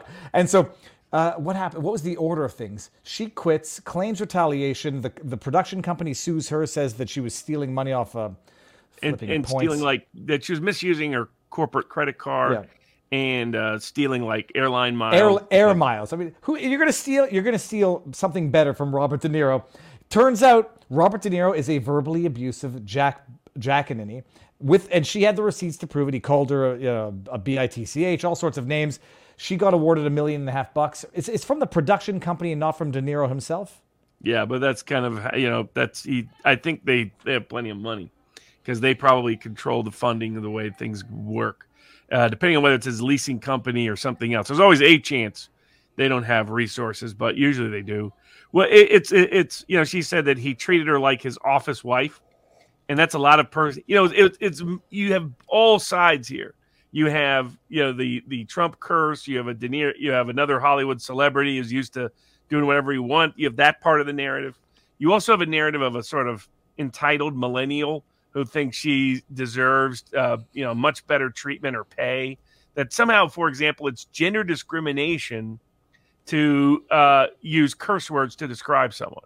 Like her being described as a spoiled brat somehow was gender discrimination. I was like, But it's a classic millennial, right? This job is so hard and you are so obnoxious. I deserve $1 million for having to work with you. It's that kind of routine. So you have both narratives being told in the same courtroom, and it's New York. So Bobby likes New York. Well, congrats, Bobby. Now you're writing a 7-figure check to that spoiled brat. Well, in fairness, this is Robinson's attorney, Brett A. Hanafan, said his client wouldn't have been mistreated if not for her gender. Fine. I say, why? It's just like the gender thing is easier to sell, but no, nobody should. If she was a guy and was also a jerk, it would have been the same kind of deal. The fact that she was a woman had really nothing to do with it. No, that's the thing. It's like he showed her this. I'm reading from the article, Courthouse News Service. He showed the jury messages in which DeNiro referred to Robinson as a bitch, nasty, and as a fucking spoiled brat. I mean, if unless DeNiro's referring to her as that to somebody else and she somehow found it, that's different than if he called her a spoiled fucking brat. It's not gender. That's verbally abusive. And if you're an employer, you can't do that, period. Well, not in New York, you can't. A lot of other places you can get away with it. I mean, they're used. It's the combination. Hollywood stars misuse and abuse their assistants all the time. Millennial assistants have a sort of delusional, or millennial employees have this delusional perspective of what they're entitled to. It managed to meet itself out in court. And DeNiro gets the benefit of his the benefit he may not want of being a Me Too Democratic champion. Well, let's see what that looks like when you're in front of the courtroom. It's you writing 7-figure checks. That's what it looks like. When I heard she was his office wife, I was expecting something other than someone to verbally abuse and give menial tasks to. I was thinking maybe they had an affair, but I'm a young schnook. No, there's none of that. He likes he likes Amazonian women who go whoopsh, whoopsh, whoopsh. Robert, he likes to be on the receiving end. I remember the moment I learned the word coprophagia with Mark Grobert. He says, the word of the day, Viva, is coprophagia. I was like, what's that? Look up coprophagia. I'm not even going to say it. Oh, okay. So that's DeNiro on that list for many, many. But I didn't realize I guess he's divorced again. I thought his third wife was just taking him dry. Well, Robert, did you? I mean, you saw. I don't know if you saw it because it's not really worth much on. It's worth what it's worth. But I woke up to somebody sending me a DM about an Instagram post of a video of me on Alex Jones's talking about how solitary confinement is torture. It was Phil Demaris, the Walrus Whisperer, who sent it to me, and it seems that I'm on Alec Baldwin's Instagram page, and he now follows me. But he posted this. Hold on, how do I do this? Where's the audio? Here we go. Solitary confinement in confined spaces. You want to see torture? Go look at. She's no longer there because she died. Lolita at Miami Sea. Banned video. So Alec video. Yeah, so Alec Baldwin is sharing your videos. I don't think he knows how he's going to get canceled for this. Not only did he share my video, I haven't said the nicest things about Alec Baldwin. Fair but mean, or I should say harsh but fair. Now he's sharing Alex Jones. I don't know that he knows it, but good for him for sharing a truth thing to go after the Miami Sea Cram because they deserve to be bankrupt. All right, Robert? What's the next one here? Hold on, it was DeNiro. Bannon appeal. Okay, so what's the news? Bannon was convicted of contempt of Congress for failing to abide by the January 20th committee, the subpoenas. Was he sentenced? Did he get sentenced? I forget. I think no. He has a motion for new trial pending. But his appeal was heard before the D.C. Circuit, and I guess the main issue they were looking at, to me, the main issue in the case is whether the January 20th committee had constitutional authority to issue subpoenas. I think that's the stronger argument. But did he not get denied the ability to raise that argument? Yeah, and so part of the issue is that, from what I read, they were mostly focused at the appeals argument on the reliance defense. And generally speaking, the courts have not allowed a reliance defense on the contempt charges. So reliance defense is you rely upon a professional to do what you do. Mm-hmm. So generally speaking, reliance is not a defense. It's uniquely a defense in certain fraud cases and in tax cases. So if a tax advisor tells you that something was legal to do, you can't be convicted as long as a jury concludes you actually relied upon that advice and you in good faith relied on that advice. Sam Bankman-Fried tried to argue that. The problem was part of a reliance defense, you have to provide all relevant information to the lawyer. And if you don't, then you don't get to rely upon the advice given if the lawyer didn't have all the necessary information. Here, in the contempt context, the courts have repeatedly ruled that you don't have a reliance defense, that you simply have to appear. Now, maybe you can assert privilege to a specific question, and then they can adjudicate it thereafter, but you can't simply refuse to show up entirely and assert a reliance defense. So I think that's going to be a long haul for them in the appeals court. I'm not sure how much they're addressing what I thought was the more consequential question, which was whether or not this January 6th committee even had constitutional authority to issue subpoenas in the first place, given the impermissible way in which they were formed and in violation of Congress's own internal rules to be a legitimate congressional extension of Congress in the first place. So, like, if somebody said, "I hereby represent Congress and subpoena you," you wouldn't be obligated to respond to that subpoena. It has to be a legitimate congressional subpoena. And that question was one that apparently wasn't discussed much at the appeals court. So I don't know if something changed or that just where they focused, but that to me is his better argument on appeal. Then he has all the arguments for a new trial that are still pending before the trial court about all the misconduct that took place during the trial. What's that? And I just wanted to, I'm looking for the word defense, but it says, can't present evidence that he relied on those internal Justice Department opinions. That's fine. I thought he was estoppeled from raising that defense. He was prevented from presenting any actual defense at all. Yeah, well, they Alex Jones, Steve Bannon before they're trying to Alex Jones, Donald Trump. They rejected his argument that he was entrapped by estoppel defense. Okay, great. It's nice to reject those. Just no. I think that was a defense that he should have been allowed. In addition, the judge ruled that Bannon cannot present a public authority defense because Trump was no longer an official. Let's go down. And I disagree with that aspect too. And that's separate from a general reliance defense. No, it's just funny to read this article. The judge also rejected Bannon's defense that prosecutors would need to show that he knew his conduct was unlawful, saying the prosecutors only need to prove that Bannon acted deliberately. And forget mens rea. And that's the problem. Yeah, they've gutted intent in so many of these cases. Intent becomes, did you wake up in the morning? It's a crock. Let's see what else they defend. What's the point of if there are no defenses? I remember covering this in real time. In a win for Bannon, Nichols said that the defense could present evidence of the subpoena, to present evidence about prior subpoenas regarding this. Okay. He also ruled that Bannon would be allowed Bannon's defense team to he could cross-examine certain witnesses. Hallelujah, testify. Okay, so scratch that. So when he wasn't allowed to subpoena a range of witnesses. Because he tried to subpoena Nancy Pelosi and others, and the judge denied it. Yeah, kangaroo courts, and they said it was the judge denied it. The judge was a Trump appointee, if I'm not mistaken. I believe so. Yeah, that was like that's how frivolous his claims were. It may be wrong on that, but whatever. That's how they legitimize it. So what's the next step in Bannon's appeal now? They're going to sit on it and they'll issue a ruling at some point, and in the district court will issue a ruling on his motion for new trial, and that will separately go up on appeal, and all of it will ultimately, some part of it may get to the Supreme Court. We'll see, because he raised a lot of the different, what happens when you have doubts about the legitimacy of a congressional committee. I mean, it's very unique. I mean, that's very rare that this ever occurs. And the courts should do a better job putting that together than just deferring to any committee that purports to represent Congress. All right, and it says here, this is pulling it from the Department of Justice, October 21, 2022. Bannon was sentenced today to 4 months incarceration and ordered to pay a fine of $6,500 on 2 counts of contempt of Congress, stemming from his failure to comply with the subpoenas, yada, yada. So 4 months, a piddly 4 months, because now we've seen what they're doing with the 2 months to Owen Schroyer.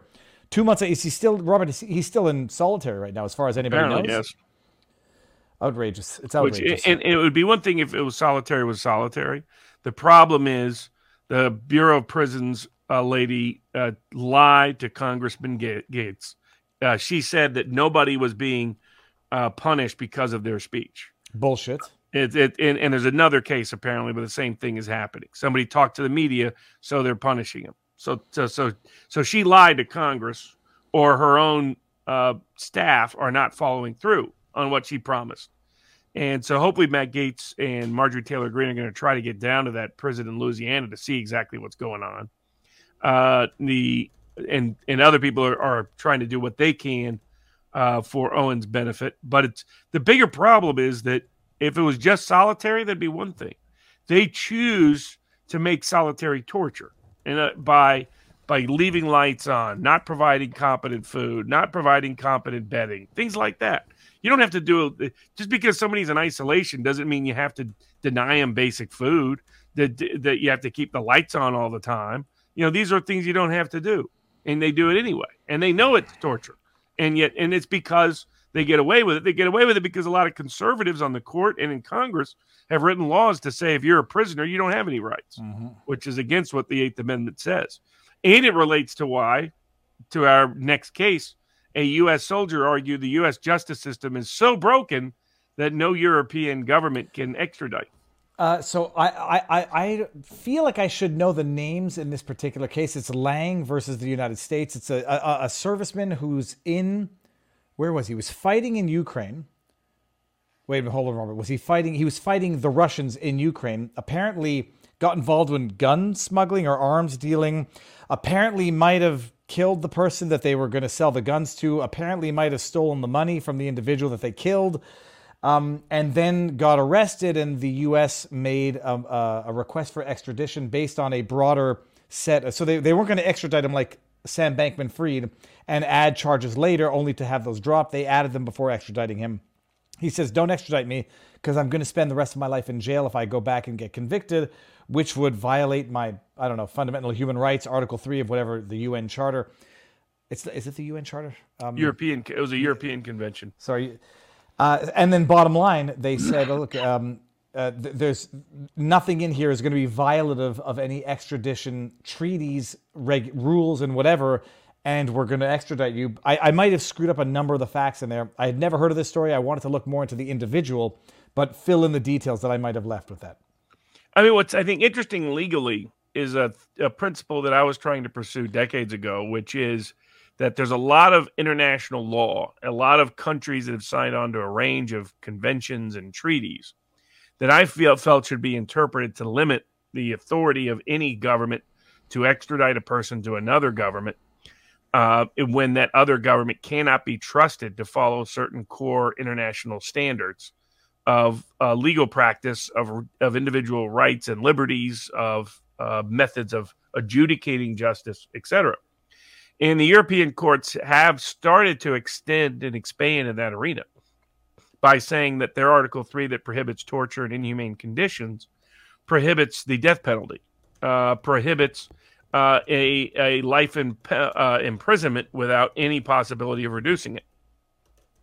And so they've said that they won't extradite if that's going to be the likely sentence. There's a real risk of it. Now, the way they opt out of doing that, enforcing that, because this was an issue in Julian Assange's extradition as well, is they just rely on the lies of the U.S. government. The U.S. government say, well, we'll never do that. Of course, it's unenforceable. When the U.S. government gets people back here, they repeatedly and routinely, flagrantly violate whatever promises they made to get the person here in the first place. And there's many instances of it, and I've encouraged people to put those instances together to document and demonstrate the unreliability and notorious dishonesty of the United States State Department and Justice Department in international proceedings. So the legal issue was that they relied upon the same excuse to say that even though on paper he's subject to the death penalty, and even though on paper he's subject to life imprisonment without parole, he didn't prove that the U.S. government will necessarily do either. And so consequently, we'll just take the U.S. government's word at it, and we'll approve the extradition. Well, doesn't that matter as to whether or not he's convicted and then sentenced? So they're 2 steps ahead of making that determination? Yeah, what it is you have to show there's a real risk of it. And clearly there's a real risk of it. It's on the books. Yeah, exactly. And they just pretended otherwise. They said the U.S. government said, there have been plenty of times where that doesn't happen. Oh, okay. That doesn't make it reduce it to real risk. It's a court not wanting to say that for what it is, for example, they would use these kind of proceedings to justify not extraditing people to Russia, not extraditing people to Iran, not extraditing people to governments they don't like, to China. And the problem is, if you want to apply the same standards, you can't extradite to the United States either. When your grounds are the death penalty or life imprisonment without parole is when there's mitigating circumstances, in the case of life imprisonment without parole, and mitigating circumstances not necessarily considered. If you say, hey, we can't, that makes you an inhumane country. And they want to grandstand on this. They want to grandstand and say, China, Russia, you people, Iran, you people are horrible. Well, the problem is the U.S. has the same principles. And so that's where they get caught with the revealing their hypocrisy. And that, in the rules-based international order, there are no rules except the golden rule that he who has the gold rules. And that's the flaw, that's the hypocrisy that it exposes. Now, these cases could be better litigated. He could have articulated in detail all the instances where the U.S. government has notoriously ignored treaties, ignored extradition restraints, ignored due process provisions. Use some of these high-profile examples that even people convicted of misdemeanors, for example, solitary confinement under the terms Owen Schroyer is currently in, violate the international custom against torture and inhumane treatment. Right? You cite all of those examples. Make the government pay a price for its abuse of people's liberties and rights. And now, I would say there is clearly a deep state backstory here. This guy was connected to going into Venezuela to overthrow that government. He's a former U.S. soldier without a lot of detail that suddenly shows up in Ukraine in 2015. On and off between then and 2019, and then is back there in 2021 after being in Moldova, and in between he was going to go down to Venezuela, and he's connected. So there's a deep state backstory we don't know here for this guy to even be on anybody's radar screen. This is what I was trying to look up, but it didn't have enough time. But also, why you don't find it? It's not out there. There's a hidden story that's not being reported. But why was he not charged in Ukraine? Why are the Ukrainian authorities not going after him? As I'm saying, it's a U.S. He is on the wrong side of some internal deep state battle. I love that's my conclusion. Okay, I don't want to get too far into it because I don't know what the hell where it could possibly go. But I'm looking at this these names have to be a little bit. They have to have a longer history than I'm aware of because I have only heard of it for the first time today. Okay, well, we'll see where that goes. Robert, what's the next one we got here? The young thug. Speaking of thugs in trials. I don't even understand what the legal question is here as to whether or not rap lyrics can serve as evidence in a trial of RICO, intent. whatever. Yeah, well, imagine you're accused of racketeering and criminal gang behavior, and they're going to use your rap lyrics against you. Well, but Robert, I don't know who the rapper is. It's YSL, Young Slime. Well, his name is Young Thug, so that probably doesn't help him much. But I don't understand why this would even be an issue. It seems that it would be more a question of probative value and argumentation than admissibility. The rap lyrics are out there.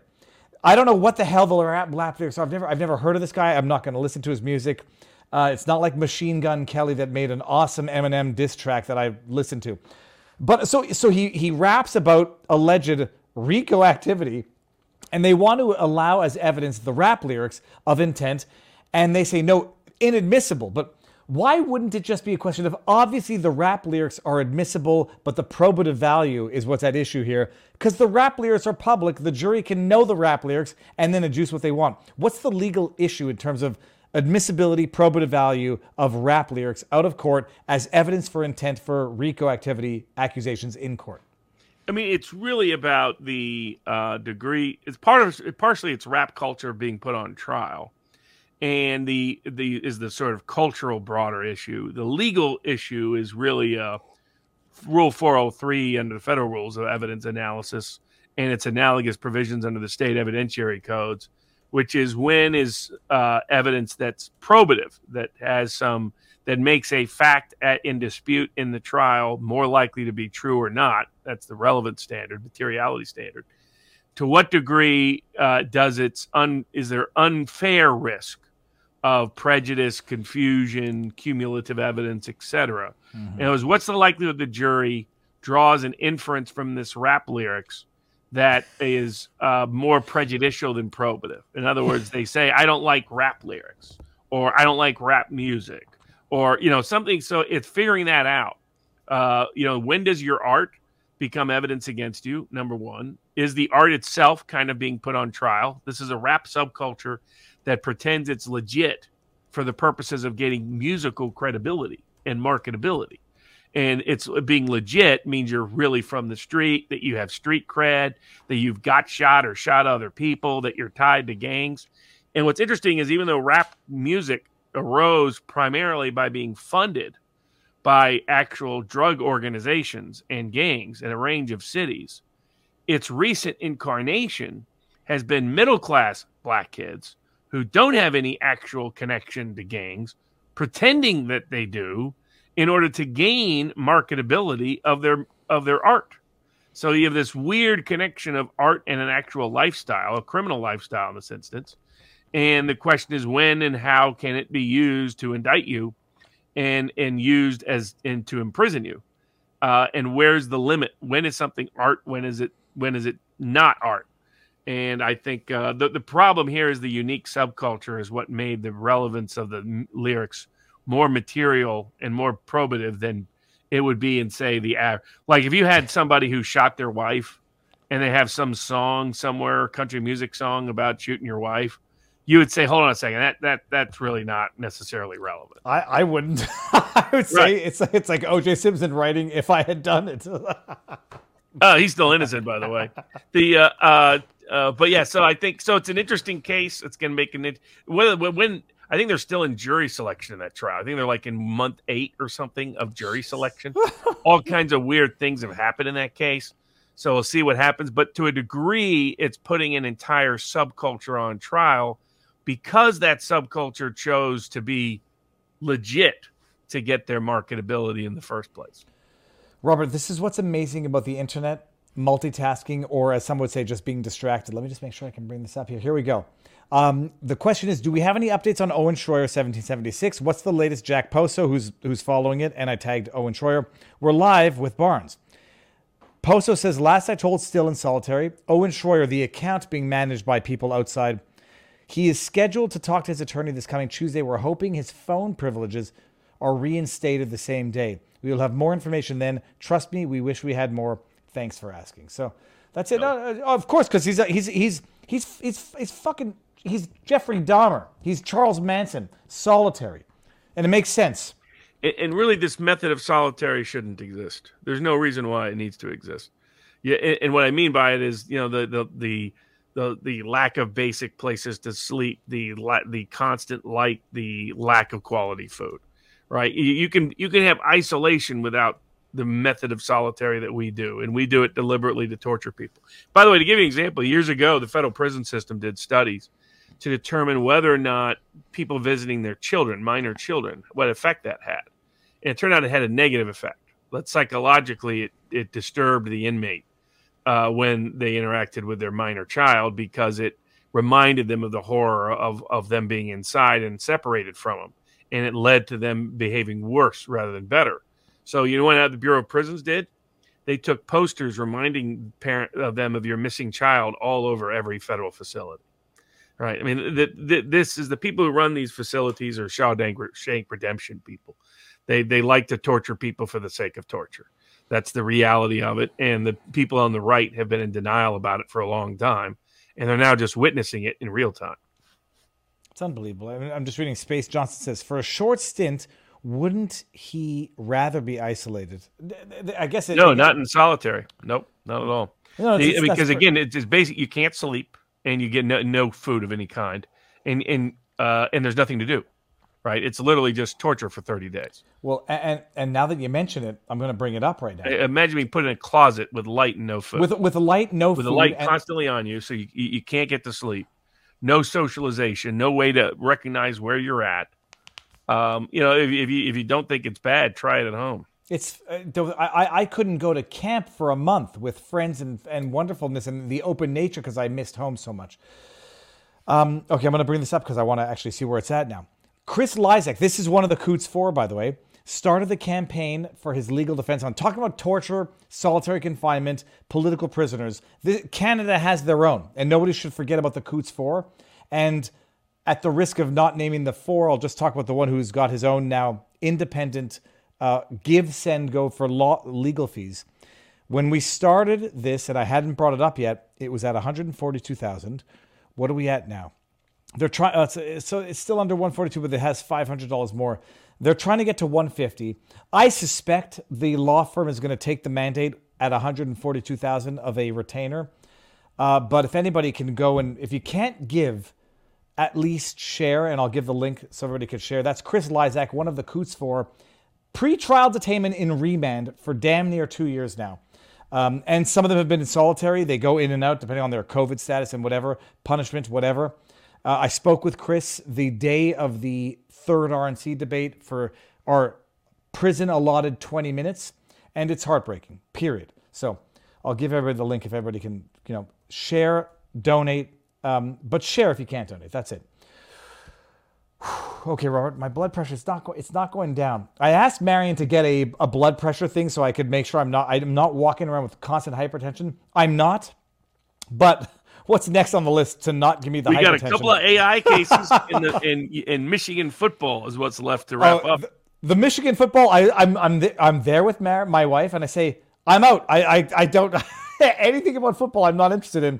The AI, okay, we'll start with talking about raising blood pressure. A 16-year-old girl on Snapchat in high school sees a bunch of nudes of her on Snapchat, or at least gets made aware of it by the school. I don't know how it exactly works. I don't know who's getting sued. You'll fill me in. But bottom line, they're now using AI-generated images to fill in the blanks on what is otherwise, and from what I understand in whatever state this is, I forget, still criminal activity. In Canada, you cannot have cartoon depictions of underage intercourse. That qualifies as CP, child pornography. It sounds like it's the same situation here. You can't share these AI-generated images around, and there's going to be a whole new slew of legal questions as to what's going on. But a girl in high school finds out on Snapchat some dude has posted AI-generated nudes of her. At first, she was sad. She gets angry. She says, I'm going to take steps against this. And I forget the legal status. I just remember being outraged by the actual factual basis. What's going on with it?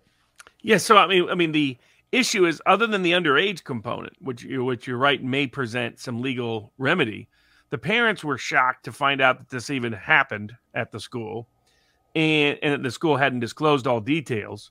And the other component was that there was no apparent remedy beyond what you mentioned, whether or not it fits under the certain definition of child pornography laws or obscenity laws, because it's deep fakes, and this is AI in general. What to do about deep fakes? When do deep fakes cross over into invasion of privacy? When do deep fakes cross over into issues of right to publicity of your name and image, your name, image, and likeness? We've discussed this in the Owen Schroyer Twitter case, where we've sued the individual pretending to be Owen Schroyer, who obtained a verification as if he were Owen Schroyer, and then in so doing, the reasons why it's an actionable suit is Owen has a right to control the publicity of his own name, image, and likeness. In addition, he has a property interest in his own account and in other things that can come about related to people who think it's him. This, by the way, just to show this in real time, I know the person follows me. I was following them because I thought it was the real Owen Schroyer. This is the account. I showed it before, actually. I'm so exhausted by this joke. Now I have to fight for it. Incredible. The free speech patriot InfoWars are suing myself, X, and Elon over this joke. Maybe. This is the first time he's admitted it is a joke, and it's still not even clear, right? He could just put parody account. This is what Musk himself said. Mm-hmm. Said, put parody account if you want to be identified as a parody account, and you'll be protected. But don't pretend to be somebody else's account, because that's theft. That's theft of name, identity, and likeness. That's theft of privacy. That's theft of property. So the question is, that when AI is combined with someone in this manner, when is it an actionable item? And against whom, though? Against whom? Exactly. So here you got a teenage boy that got a little creative. Now, I think you're right. The underage aspect may pose real problems for him in ways he may not have thought about when he thought he was just having a fun little prank. But for those that are not underage, what can be done? It's not clear yet. The law is not developed around AI enough to figure out what is a deep fake. What is for example, if it's clear parody, it's going to be protected, because that was the Hustler case where they made it look like Larry Flynn was sleeping with his mother. And not Larry Flynn. Larry Flynn made it look like Reverend Falwell was sleeping with his mother. Falwell was not happy about that, of course, and brought suit. The Supreme Court said, no, that's completely protected parody. You get to do that. As long as it is parody. Like the mistake of the guy stealing Owen's account is he didn't make clear it was parody. We wouldn't be suing, but for the fact that he keeps pretending he's Owen Schroyer. And even now, he only indirectly references the fact that he is not actually Owen Schroyer. For example, is it invasion of privacy if it's not actually your body that's being shared? That's what like we say AI, and it's like, oh, these wonderfully indistinguishable AI generated images. You could slap my face on Peter North's Peter North. Anybody's going to know a porno actor. You could slap my face and just make it look integral, except for one major difference. One person on Earth would know that it would be totally wildly inaccurate. But like, what's the difference, Robert, between AI and just a good Photoshop? Right, exactly. And that's to my knowledge, unless it's seen as real and it can be considered defamation, there's no currently available. It's like revenge porn initially. Yeah. Like there wasn't clear law as to when it applied, how it applied, if it applied. So there's probably what's coming is probably deep fake legislation that will need to protect parody in the process. And because parody is First Amendment protected. So as long as they protect the First Amendment aspect of it, they're probably going to need to, because of examples like this, where, teenage girls, because apparently people thought it was actually them. Yeah, well, no, because not an AI version of them. I can imagine it's very, very easy to take a young person's body, slap on a head, blur the edges, and then it's true, like defamation. It's factually incorrect. People are sharing it as correct. And that would be where your damages are from. But from the child pornography aspect, and I have a very honest and frank relationship with my kids. People have to know you can't even open these images. You can't even engage in sharing them because it could be borderline, if not outright, criminal activity to do it, especially on jurisdiction. So what is she doing, though? Is she suing the school or is she suing the parents? The parents are really upset of the different kids. But what they were frustrated about is they said in talking to people, there was no apparent legal remedy. And so you'll probably start to see legislation propounded. Yeah, or especially they're young, criminal complaints against the kids' parents, the school, and then see where that goes. The question is what happens when they start using this in campaigns, and what happens when you start using this in evidence in trials. Well, somebody gets tricked by AI. Well, forget Ron DeSantis in heels. You're going to have Ron DeSantis naked in heels. All that say it's bad, and terrible. Okay, what's the other big big AI case? Is the software case. That's the one I'm not up to speed with, Robert. What's that one about? So the issue is you have a lot of open source software that's stored places like GitHub and elsewhere. But there's open source licenses that require attribution and other things if you use it. AI, of course, isn't really capable of that. So you have these AI software coding programs that were just going in and grabbing this without attribution, without recognizing the license. So now there's a bunch of suits that have been filed by those open source license holders that are like, AI has just routinely stolen our material without proper attribution and honoring the respect of the limits of the license. And this is very similar. Remember, these lawsuits are taking place in the literary context, artistic context, other contexts, because they've done this repeatedly, right? They've scraped all this material from the internet, and in the process, they grabbed material that had potential copyright, trademark, or licensure protection.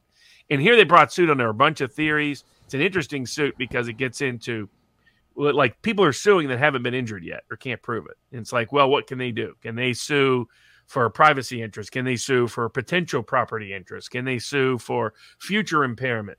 And basically what the court recognized is that you can seek injunctive relief if you have a reasonable fear of imminent risk to your property. That's what injunctive relief has always been there. You don't have to prove your code has already been stolen for you to sue in advance.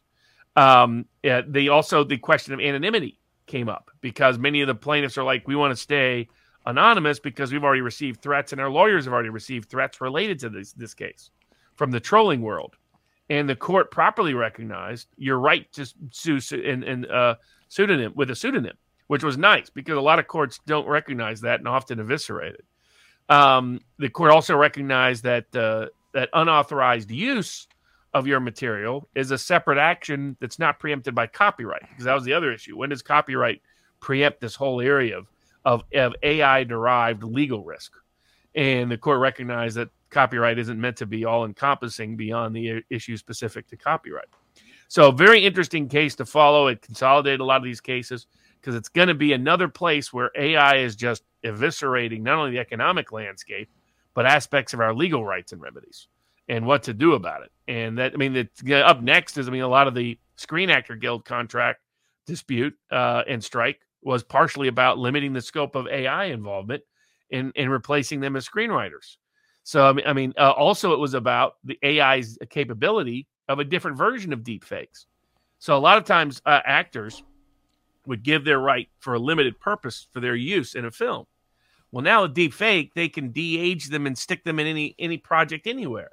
And they were nervous about, okay, we want to limit what that right is. We want that to be a separate contract or we want the separate royalty payments that would come from that. And the film companies were saying, nah, you actually assigned your whole likeness for that purpose, and now we can use it for whatever we want. And now we don't need you physically there. We can have an AI version of you play the role. And so all of AI's radical change on the economics and culture is starting to have a legal impact in going to court. It sounds like it might be the beginning of some form of universal basic income where, like, okay, if you get it, you can do whatever you want with it, but pay me 1% of royalties, and then we don't have a problem. So de-age me and whatever. But now I might be beginning to sound a little bit too much like Joe Rogan. That's cool. Okay, that's very cool. The last one, the football, Robert. Okay, but hold on. Before we're going to give the link to vivabarneslaw.locals.com one more time. Before the last, it's not that I don't care about football, but I don't care about football. And when I start seeing that it's football, and I know you love it, okay, what's going on with this one? So this is a coach of the University of Michigan's football program, Jim Harbaugh, was suspended by the Big Ten from being able to coach on the sidelines right before their big game this weekend against Penn State. Then they got a big game to finish the season against Ohio State that could the national championship may be on the line ultimately, and access to the playoffs that shape the national championship. The issue is that the big Michigan is accused of violating a conference rule about sign stealing. So they interfere, they pick up on the signs. Scouted out the opponent and figured out stuff that anybody could watch live time anyway. So it's one of those kind of dumb rules because they get it's a rule, but it's a rule that's easily circumvented by other mechanisms. And so the question is what penalty should be there. And the Big Ten Conference waited until a holiday, Veterans Day, to issue the penalty so they couldn't get into court quick enough. So that he was suspended for the Penn State game. Didn't matter. Michigan won pretty comfortably anyway. But the bigger game is the game at home in Ann Arbor against Ohio State in one of the biggest rivalries in all of sports, which this year will have the Big Ten title on the line, maybe the national title on the line. Ohio State Buckeyes against the Wolverines of Michigan, and so he wants to be on the sidelines for that. So they have filed suit. And there's a hearing this coming Friday before the game Saturday against Maryland and then the next game against Ohio State, in which they're saying their due process rights were violated, that there was a rush to judgment, that the harm of him not being able to be on the sidelines, of being MIA in such a big game, is an irreparable injury, according to the University of Michigan. There's also all kinds of controversy because the lawsuits are filed in Michigan, and so many of the judges are Michigan fans and Michigan alums. So there's allegations that they couldn't get possibly a fair verdict, the Big Ten Conference, in the place with so many biased judges. It was interesting how many legal commenters and journalists were focusing on where the graduate was of the judge. It's like, I thought we were told that all these judges are magically impartial and beyond human bias. Apparently not when it involves the Big Ten and the University of Michigan football program. If you're on one side or the other, you're excited about it, and then all of a sudden you read all kinds of tea leaves. But I think they probably will win their injunction, and Harbaugh will probably be on the sidelines for the game against Ohio State later. Stealing signs, that sounds stupid, especially since if they're stealing signs and they injunct this guy out of coaching, he can just tell them what to do by cell phone. I don't know how that works. It seems like injuncting out expert opinion sounds ridiculous if he can just do it by calling in and relaying it to somebody else. But Robert, so we're going to go now to locals, correct? And we're going to answer some of the tips there. Hold on one second. I'm going to make sure everybody's got the link in here. Robert, what do you have? You've got like actual legal work coming up next week. What's going on? So yeah, we filed our opposition. Tyson Foods claimed that they didn't take an adverse action against any of the Tennessee employees when they put them on unpaid leave because they first made the unpaid leave decision prior to Tennessee state law prohibiting it by just like 10 days or so, 2 weeks or so. The problem Tyson has is the U.S. Supreme Court dealt with this precise scenario after the Title VII laws were passed in the 1960s. And you had a bunch of employers that said, look, there might be some discriminatory impact now of policies we had before the laws were passed, but you can't hold us responsible for that impact, that effect, when our policies were passed when it was legal. And the Supreme Court said, no, that you don't get away with it by continually harming your employees with discriminatory policies merely because you created those discriminatory policies before the law was passed prohibiting it, because it was your policies that the law was intended to stop. And here, Tyson Foods didn't merely didn't stop their unpaid leave lockouts of employees on November 14th. They left them locked out for a year. And now they're saying that's not an adverse action. Well, that wasn't taken, it's hogwash. It's a ludicrous claim. And so hopefully we'll prevail on that aspect before the court. And so it was working on that, working on some other cases as well. They may be on with Nick Rekieta at some point during the week with Megan Fox to talk a little bit more about her case if I feel a little bit better at some point during the week. Robert, I'm such an idiot. I accidentally just tweeted out vivabarneslaw.locals.com on Salty Cracker's live stream because I had it in the background. I meant to put it on ours so you can come to ours. But by the way, Salty Cracker is live right now. Hold on. Let me. In fairness, so I can make up for my own mistake. Salty Restream right here. Let's see what Salty's about here. How do I get the volume? Are you kidding me? I've seen the sharks with laser beams on their heads. I'm getting a rifle too. So I accidentally tweeted that out. Okay. Distilling in the house. His beard is beautiful. He's wearing glasses. Thank you. And now he's got alcohol. Support these guys over here. And get lit while you do it. Okay, Robert, we're going over to vivabarneslaw.locals.com. So that's what's going on there. On Wednesday night, we have not American History X. History Legends. Canadian History Legends. American History X, History Legends, same thing. What time, 7 o'clock? Yep. Okay, awesome. The Canadian dude covering history is going to be amazing. That's Wednesday. Yeah, he does great breakdowns of the war, the conflict in Gaza, Ukraine, all over the place. So yeah, it has a great channel, and it'll be great to chat with him. Okay, amazing. And actually, before we go over to vivabarneslaw.locals.com, I hope Salty's not going to be angry with me. I didn't mean to raid his chat. We got Mad Pierre says, Robert, can you recommend a lawyer with the interest and withdrawal to bring a case against the Veterans Administration? Thanks. Do you know anyone offhand? I mean... there are some people that focus on that.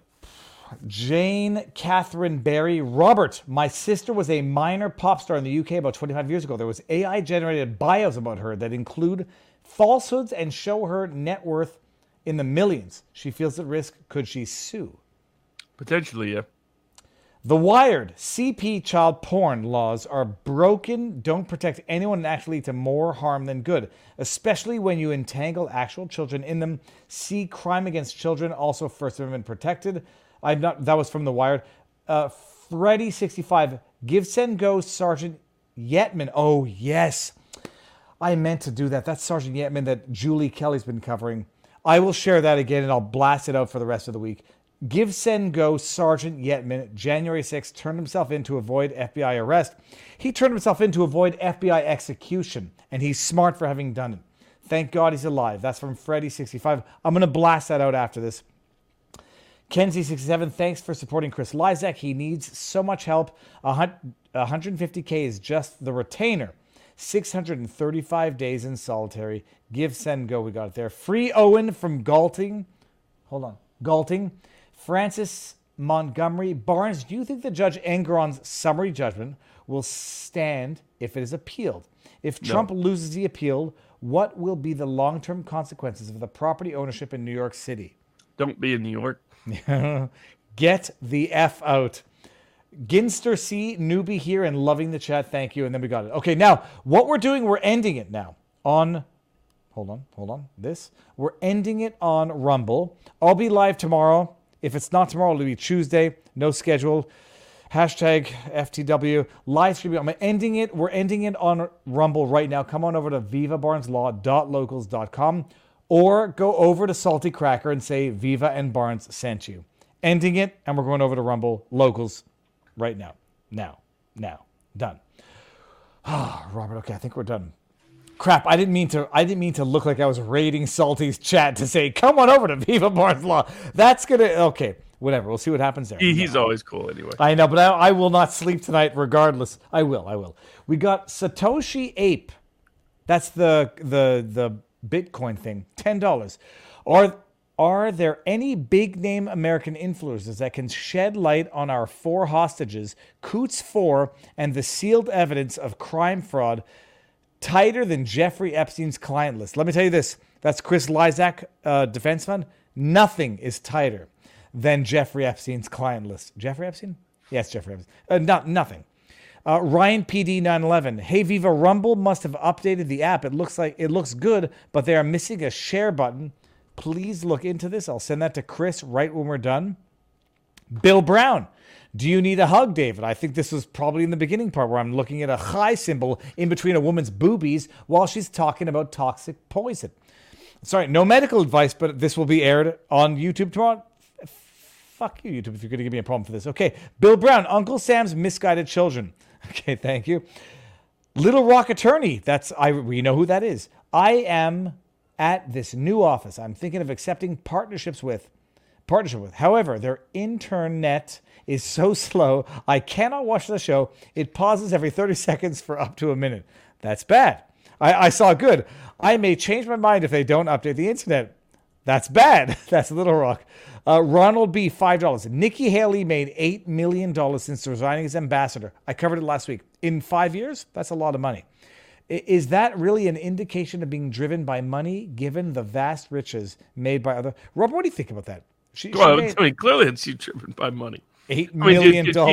Most of her life, she had no money. I mean, that's if your point is she could make even more. Okay, but I mean, it's just the degree of corruption rather than it's the whether it's corrupt. She's clearly corrupt. She's just there as the spokesperson for the military-industrial complex. I mean, she's being paid millions without even having office or likely access to office. That's how ridiculous it is. Now, Scuba Jim, who we met in Vegas, says, Viva Fry, you did not understand high heels as a weapon. I didn't. What she's referring to is if a person in high heels stomps their heels into your foot, it's going to be very painful and may break your foot. Okay, I got that part. Actually, I was one step further than you, Scuba Jim.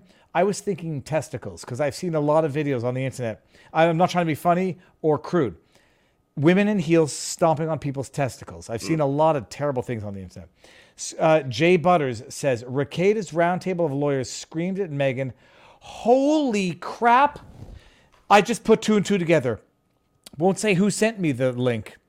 People sent me the link of, and I'm not going to mention names because I'm not trying to make anybody look bad.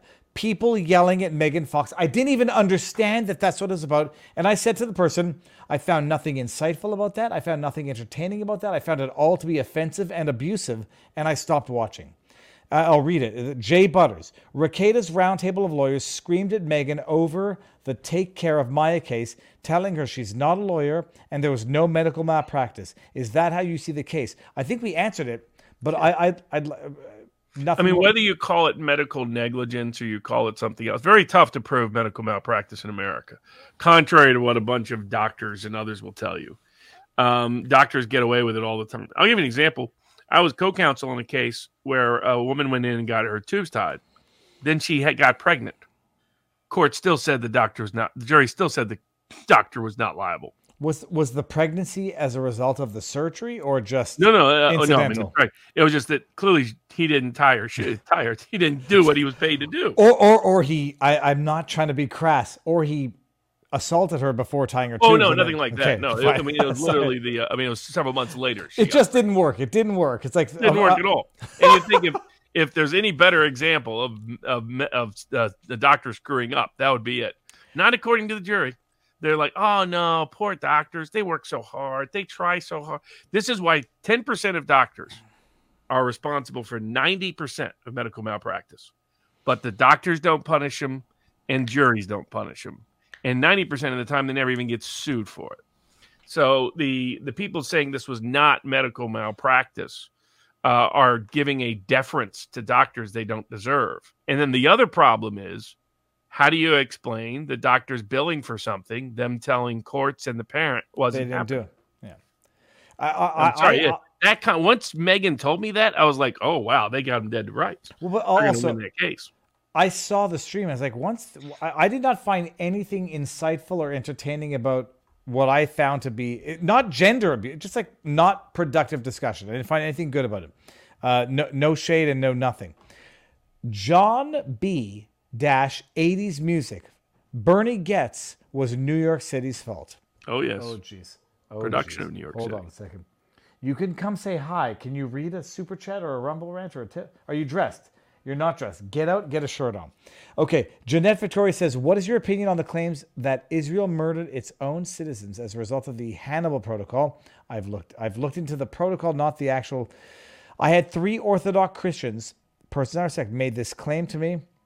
It seems very outrageous to me, but the Mint press director, Manar Adli, says Israel used the Hannibal Directive, which resulted in the deaths of Israeli civilians at the hands of Israeli soldiers and police. And the Hannibal Protocol, as far as I understand, is kill them so that they don't get tortured if they get captured. I've got no comment on it. I don't know what to believe. And I know that when I don't know what to believe, I will refrain from retweeting or making public statements. Please cover the Second Amendment rulings. These are big. Robert Sergeant Willie said this. Yeah, we covered several last week. Yeah, I thought unless there was something new between last week and this week. Okay, you can come in now. Now that we're stopped talking about adult stuff, we got a child coming in. Well, who's the child? Who do you think's the child? Well, I'm going to read it in my own mind. Oh, shh. Did you? Have you ever seen the chess board for Harry Potter? Have you seen that chessboard? Oh, hold on a second. Has he seen Harry Potter? Hold on. I don't want to be accused of leading a witness. Have you seen Harry Potter? I've seen some. I did not know that. That makes me angry. Look, I'm gonna get. Make you angry? It's a joke. We got M. Murph says, any new info? Okay, we got the Fifth Circuit. JC, $5. As a member of this board from the very beginning, I totally agree with Robert that everyone here is well above average, even the trolls. I'm just asking for everyone to please take a look at the Give, Send, Go campaign I've set up for my family. For a family I know in the Philippines that are really going through a very tough stretch, and maybe throw a few bucks towards their way. Thank you. I'm gonna open that up for myself for later. We'll tackle the Fifth Circuit takings case next week. Okay, excellent. We got $5. Parents are also scared to be honest with their child's doctor when necessary out of the fear that the doctor will report them to CPS. That was my red line in the sand for leaving Quebec. Bill Brown, Michael Irving outed his spoiled son trying to be a gangster rapper. I guess that's the case. Often Wrong John says Martin Armstrong had some interesting stories while in SDNY prison for contempt of court for 7 years. Jeez Louise. Suera says, Viva sidebar with Eva Vlar, please. I'm going to put it up. I'm not going to bring it up right now, but I'm going to open it.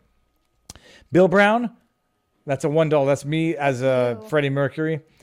Federal judge orders trial for GA's Dominion voting machines. Robert, have you heard about that? That's from J30252. It's there's ongoing cases down there concerning access to ballots.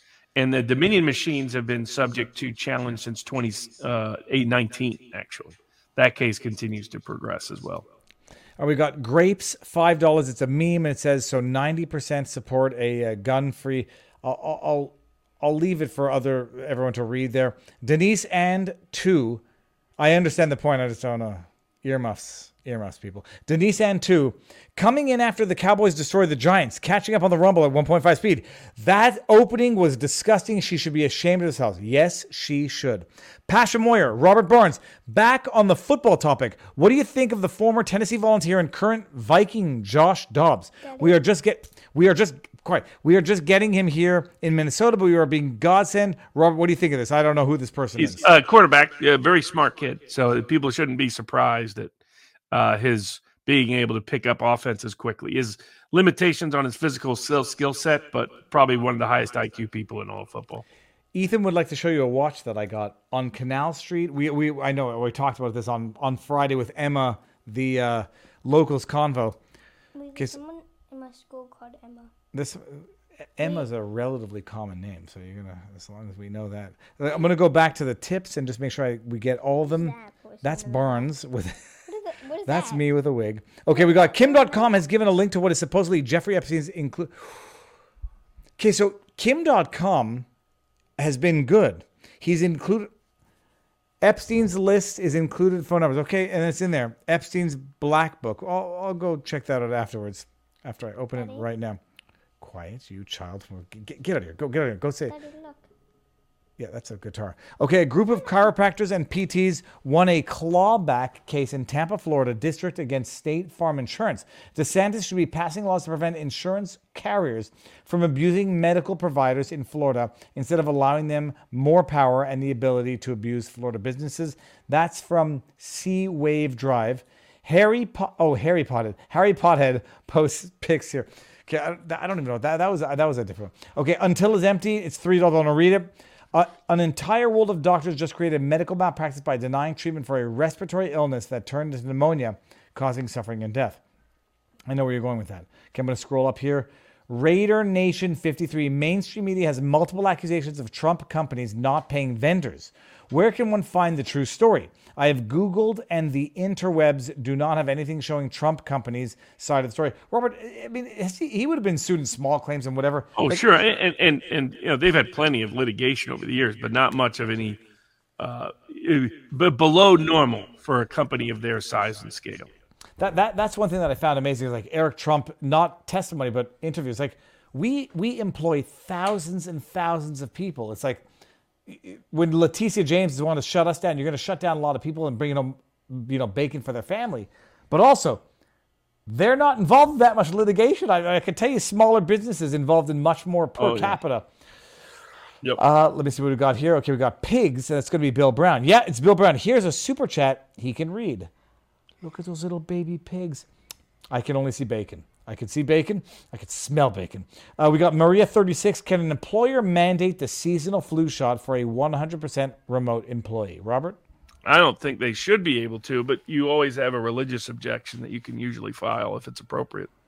We got revenge is a dish best served on a salty cracker, said Sad Wings Raging. So we finally get a what are the odds that... Oh, are we going to get a what are the odds this week from Ryan PD9? Probably not till next week. I'm just a little under the weather. All right. It says Feel Better Barnes is from AG Main 5082. Thoughts on Eric Adams' campaign staff are being raided by the FBI for allegedly colluding with the Turkish government. Yeah, Robert, what do you think of that?